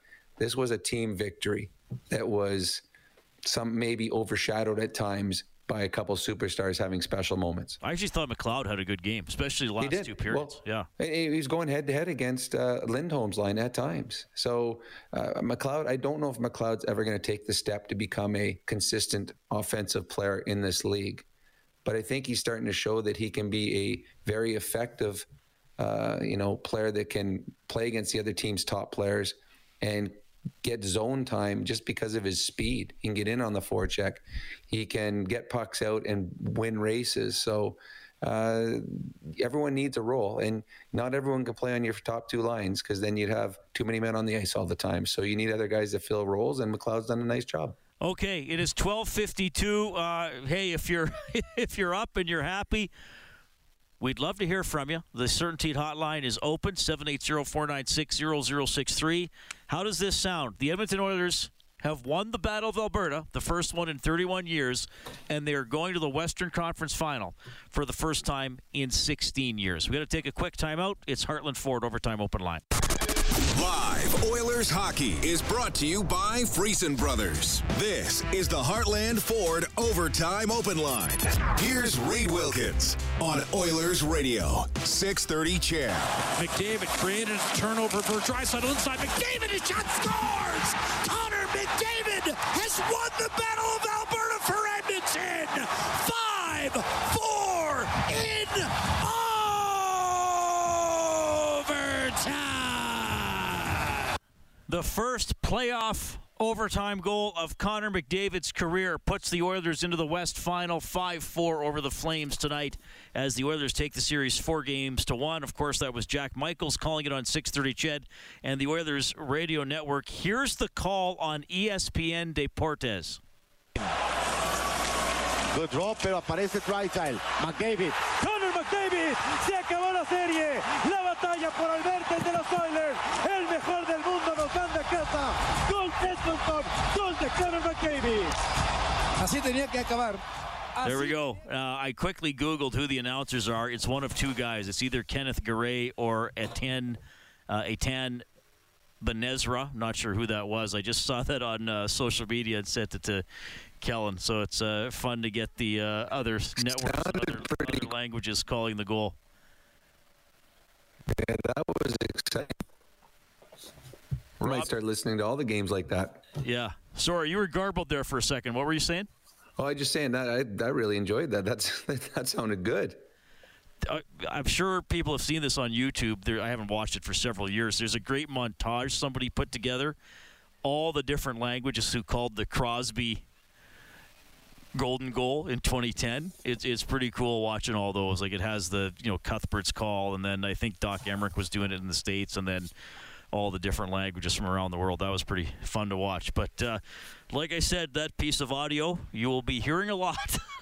I'm sure one of the biggest goals in Oilers history, certainly it's the biggest goal of the McDavid-Draisaitl era, as I've often called it, Rob, as the Oilers are going to the West Final. McDavid coming through for the team tonight. Okay, 780-496-0063.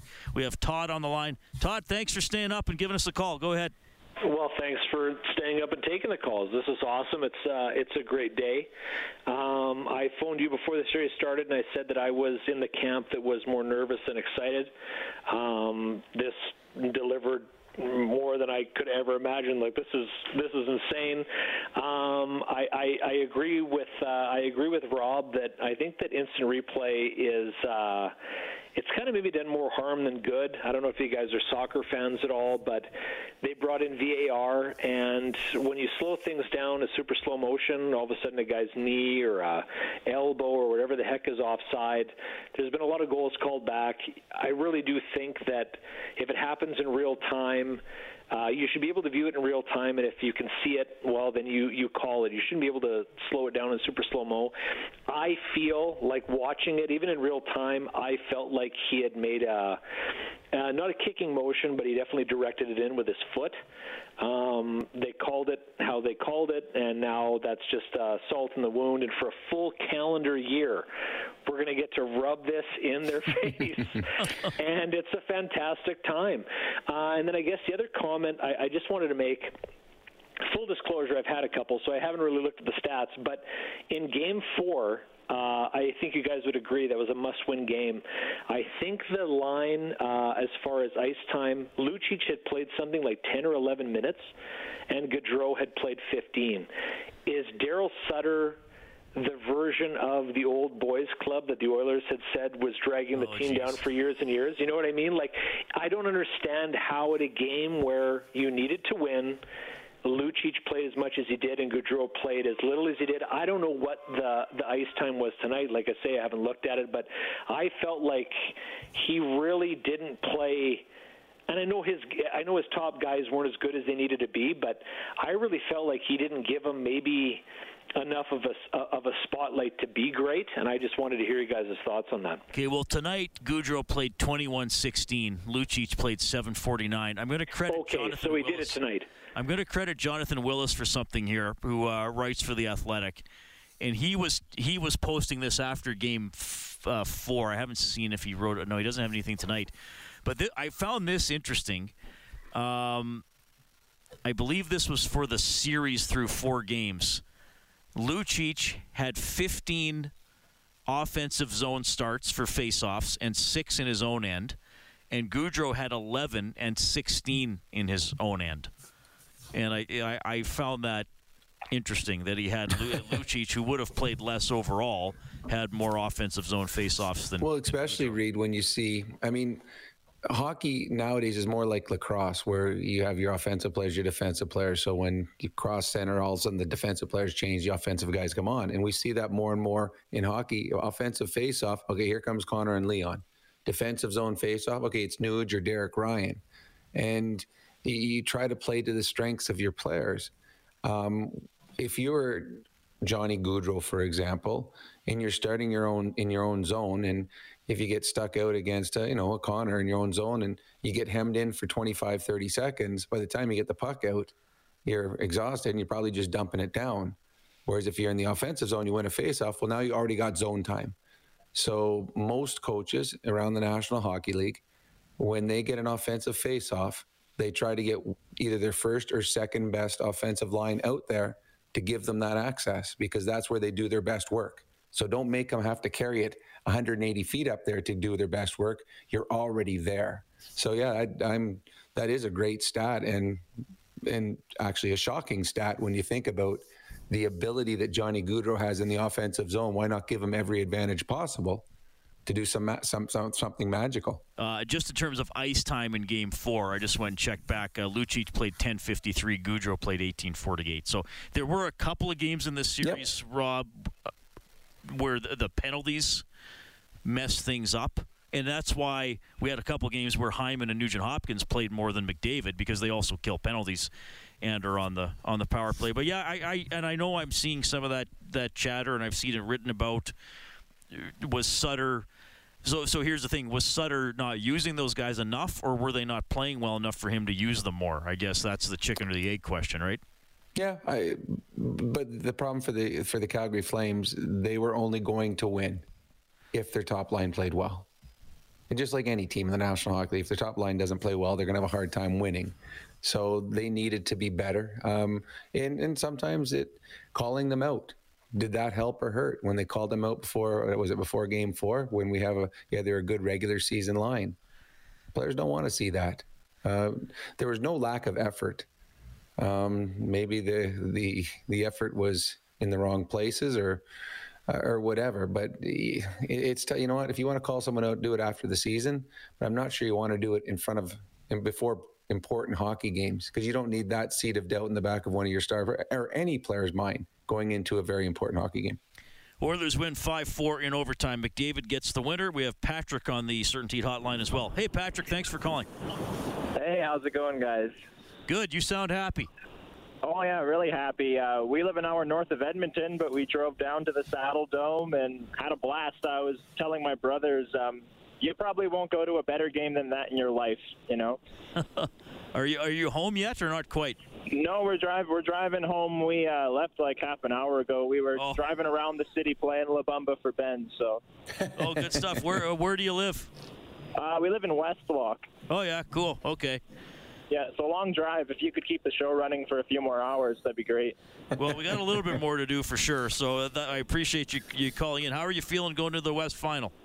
Oh, it's exciting. Colorado's a pretty scary team. I'm hoping.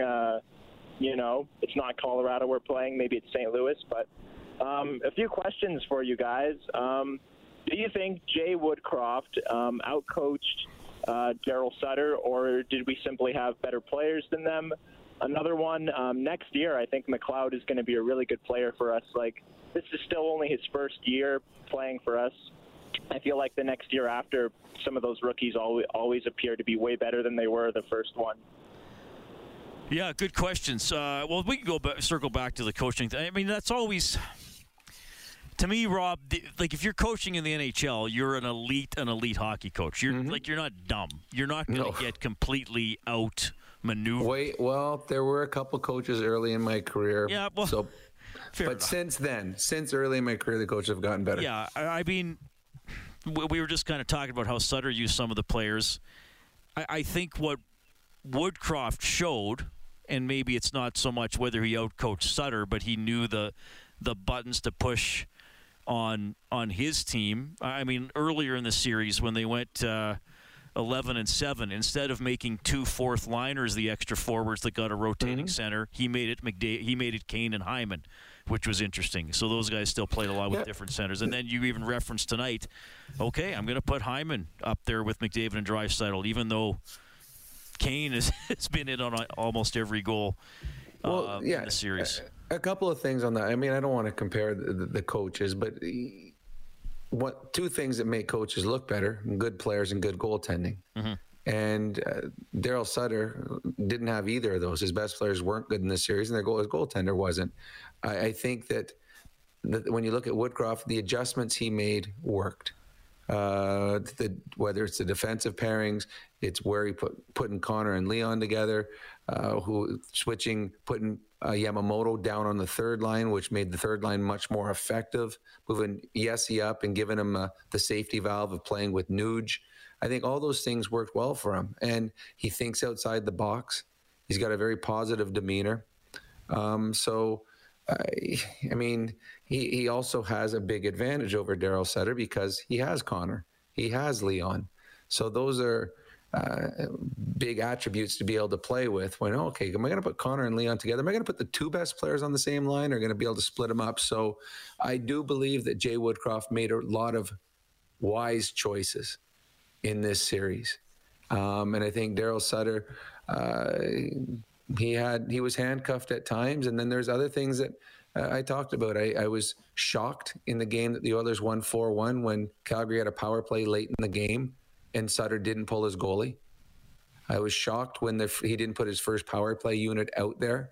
I thought that when the Flames were shorthanded the final 3.5 minutes against the Oilers the other night down a goal, and they needed to score a shorthanded goal to tie the game, they got a face-off in the offensive zone, which is very rare when you're shorthanded to get a face-off in the offensive zone, and the Oilers changed to their second power play unit.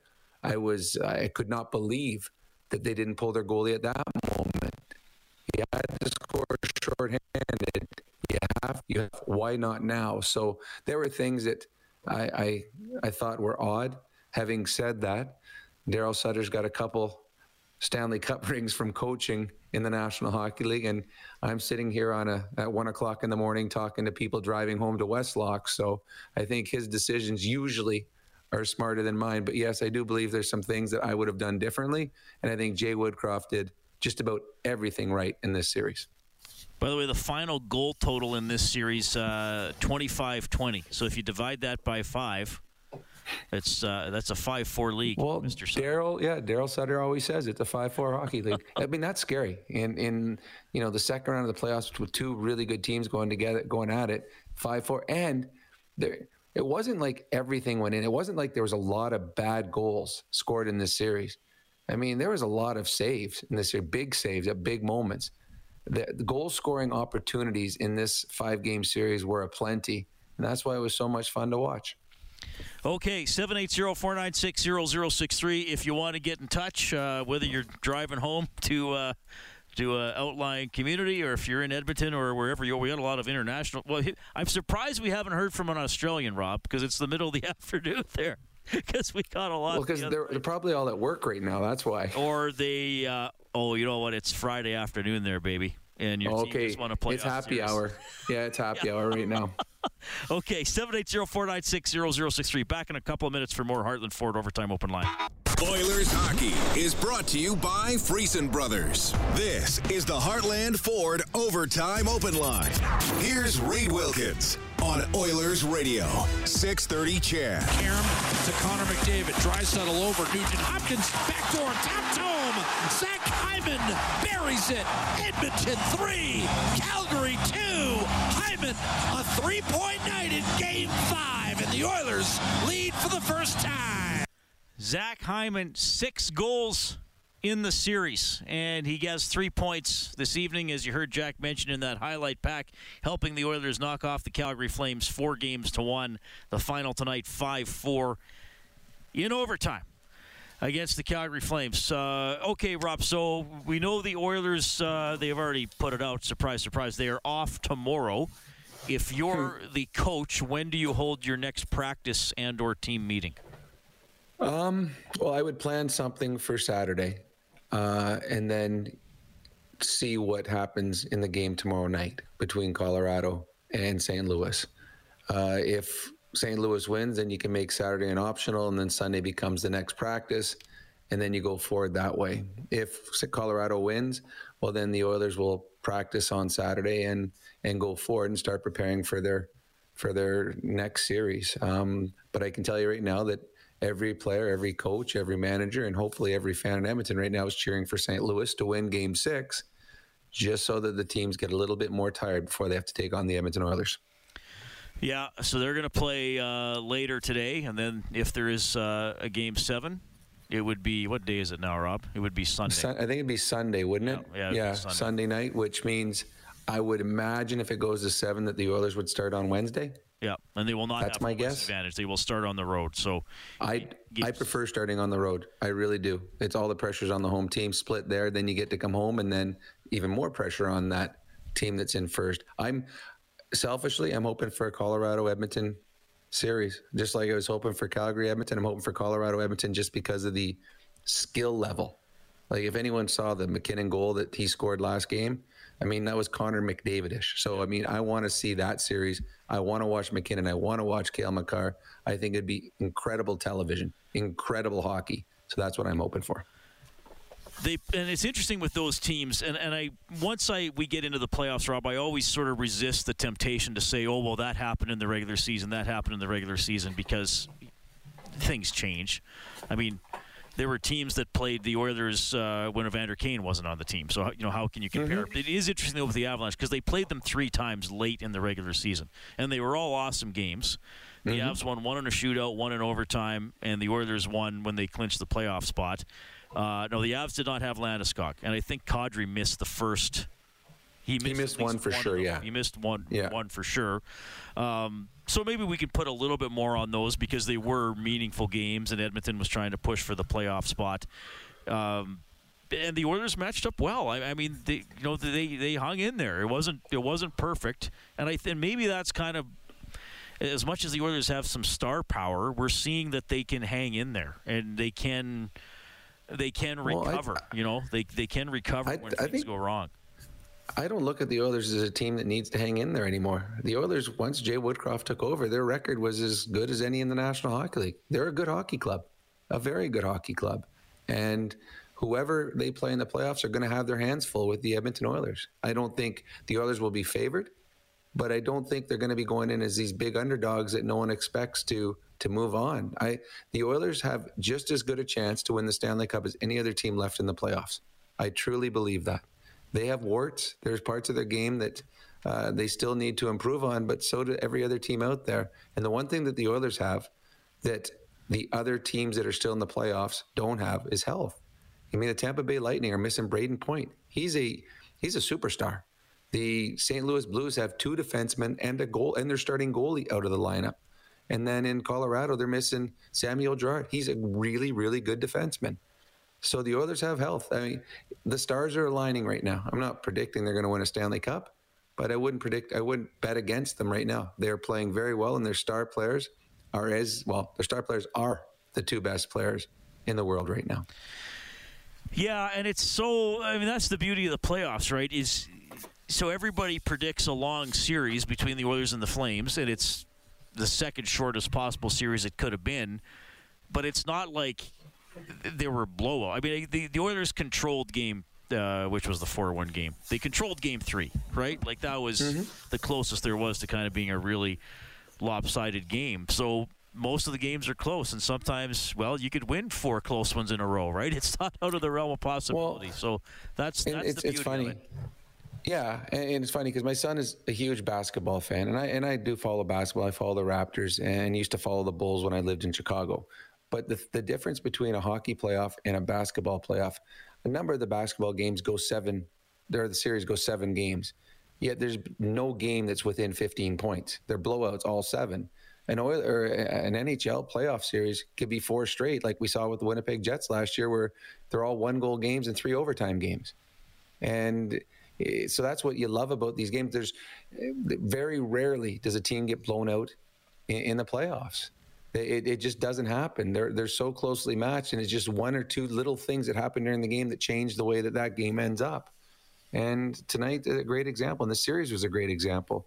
3 times the Calgary Flames were tied in the third period. Or is it 4 times now? 4 times.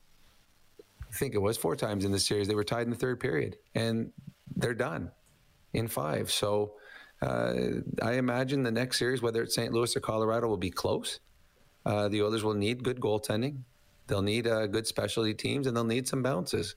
But whoever they play, it's going to be fun. It's going to be exciting. And I think the Edmonton Oilers fans are going to have a whale of the next 2 weeks and hopefully a whale of the next 4 weeks. Chris Tanev played 22 minutes and 8 seconds tonight. Rick Dhaliwal reporting Chris Tanev played with a torn labrum, separated shoulder, and sprained neck. He'll have surgery next week. I said this the other night, the game that he played in Edmonton. I watched him in warm-up, and I actually asked Mooner, who was sitting below me because I was on the air for a bit, if Tanev took a shot in warm-up, because I watched him for 12 minutes, and he never took a shot. And I'm like, he's hurt. And then they showed him in front battling with Hyman on the first goal. Early in the shift, he got hit, and he couldn't get off the ice, and he was wincing. If you want to talk toughness, that Tanev is tough. And that was a big loss not having him in the playoffs for the Calgary Flames. I'm a huge fan of Tanev. I think he's a guy that every team would want to have on their team, and courageous to come and play with those kinds of injuries, the pain that he would have been in. And the one thing that the Oilers did not do, they did not lay off him. Every single time they had a chance to hit Tanev, they did. And every single time that would have been incredible pain. I applaud him for his courage playing in the series that badly beat up. Just some other stories from tonight. The Flames dominant in the faceoff circle. They won 2/3 of the faceoffs. I'll credit Chris Cuthbert for this because I didn't note it after the first period. I believe they won 14 out of 15 in the first period, and then they won the ice faceoff in the second period. You were on air, and I was actually listening to the Between on the TV, and they were talking about it. 14 of 15, and they actually showed. I think it was McLeod was the only, or McLeod or Ryan. One of them was the only guy that won a faceoff in the first period for the Oilers. Probably Ryan, because McLeod went 1 out of 9. Ryan was 4 out of 7. McDavid was 9 out of 15. Nuge was 2 out of 14. And Draisaitl was 3 out of 9. So yeah, and there was that stretch where the second period. Remember, the Oilers iced it 3 times in a row, and actually those were the times they won the faceoffs. Yeah. Yeah, it was not, again, like it was not a perfect game, but it's the playoffs, and you'll win it. I didn't think the Oilers were as clean breaking out of their own end tonight as in other games. I thought there were some fumbled pucks that led to some nervous moments. Now, part of it is the Calgary Flames had a little bit more desperation in their game. So usually when a mistake is made, it's because you're being pressured. It's because the other team is doing something good. And that's when the Oilers are their most effective, is when they force turnovers in the offensive zone. They force mistakes. And the Calgary Flames did that tonight. And sometimes when you're under stress, you make a bad play. You just try to make fewer bad plays than the other team, and the Oilers did that. All right, Oilers win 5-4. Back to Calgary. We have more from head coach Jay Woodcroft. There's a level of just commitment and grinding and tenacity that's just required at playoff time. Yeah. Maybe just talk about the different layers you're getting that from, and maybe starting with Zach Hyman kind of at the forefront of that play. Yeah, well, I mean, Zach is effort personified. You talk about someone who's found his groove here in this series, just kind of finding a way to get on the score sheet every game. I don't know if you picked it up or not, but I've made a flip during the game, and I thought it made us better. He's that type of guy who makes people around him better. But you're talking about the self-sacrifice required to win at this time of year. It comes down to blocking shots. It comes down to making hard plays on the wall. It comes down to guaranteeing pucks behind the other team's decor.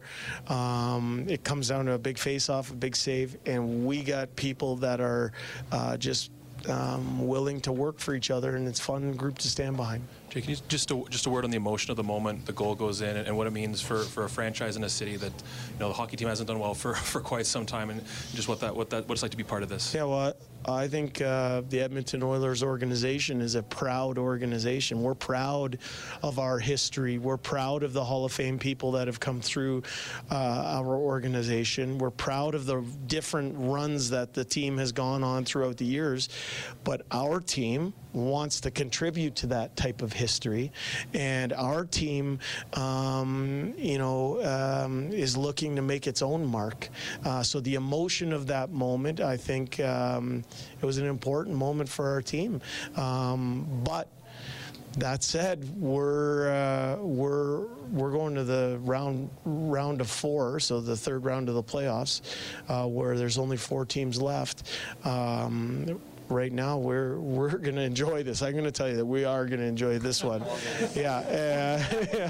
Maybe, however long the flight is back from Calgary. But to do this against your arch rival and close them out in their building in the fashion that we did, we will enjoy it. We're going to rest up and recuperate, and we know that whoever comes out of that other series is going to be a really good opponent for us. Jay, Connor was just in here, and he said he felt like he just didn't quite have the legs tonight. Undoubtedly still dangerous, but to get picked up by Leon, and then to what went behind the decision to put Zach on that spot? Yeah, I thought we were a little sluggish as a group, not just Connor, but as a group, I thought there was more to give, and just flipping the Kane and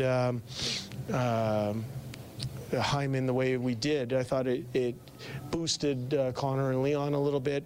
It allowed us to get Kane on the matchup that we wanted, and gave us a little bit of a spark. So it doesn't always work like that, but tonight it did. Jay, when you just talked about flipping them, and at the start of the second period, I saw you go over to Evander and have some words. What did you say to him there? I just let him know what was going to happen there. I didn't say it in the room in between in the intermission, so I wanted him to understand clearly what I was looking for and have an understanding of what we were trying to do as a team. Your review there, Jay, or the review, the challenge in the third, your thoughts, your I mean, we were pretty confident that they were going to, it was going to be called that way. We thought it was, but you never know, and we're fortunate that it did go our way. All right, well, Jay Woodcroft was more confident than I was that goal was going to be taken off the board. It was. McDavid scores in overtime. The Oilers win the series. They claim the Battle of Alberta 4-1, 5-4 the final tonight. Get more on this game, more on the Oilers on 630ched.com, globalnews.ca. Bob Stauffer has Oilers now from noon to 2 later today.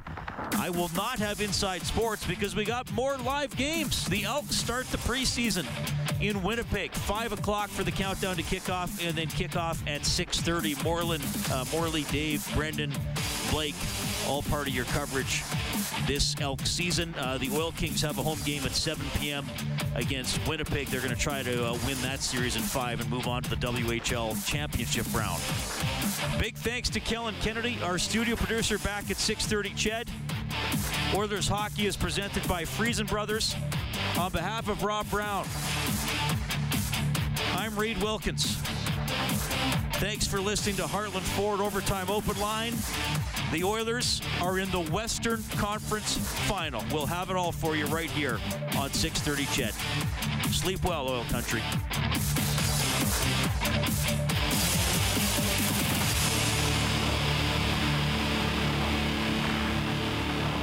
.630 Ched Inside Sports with Reed Wilkins. Weekdays at 6 on 630 Ched.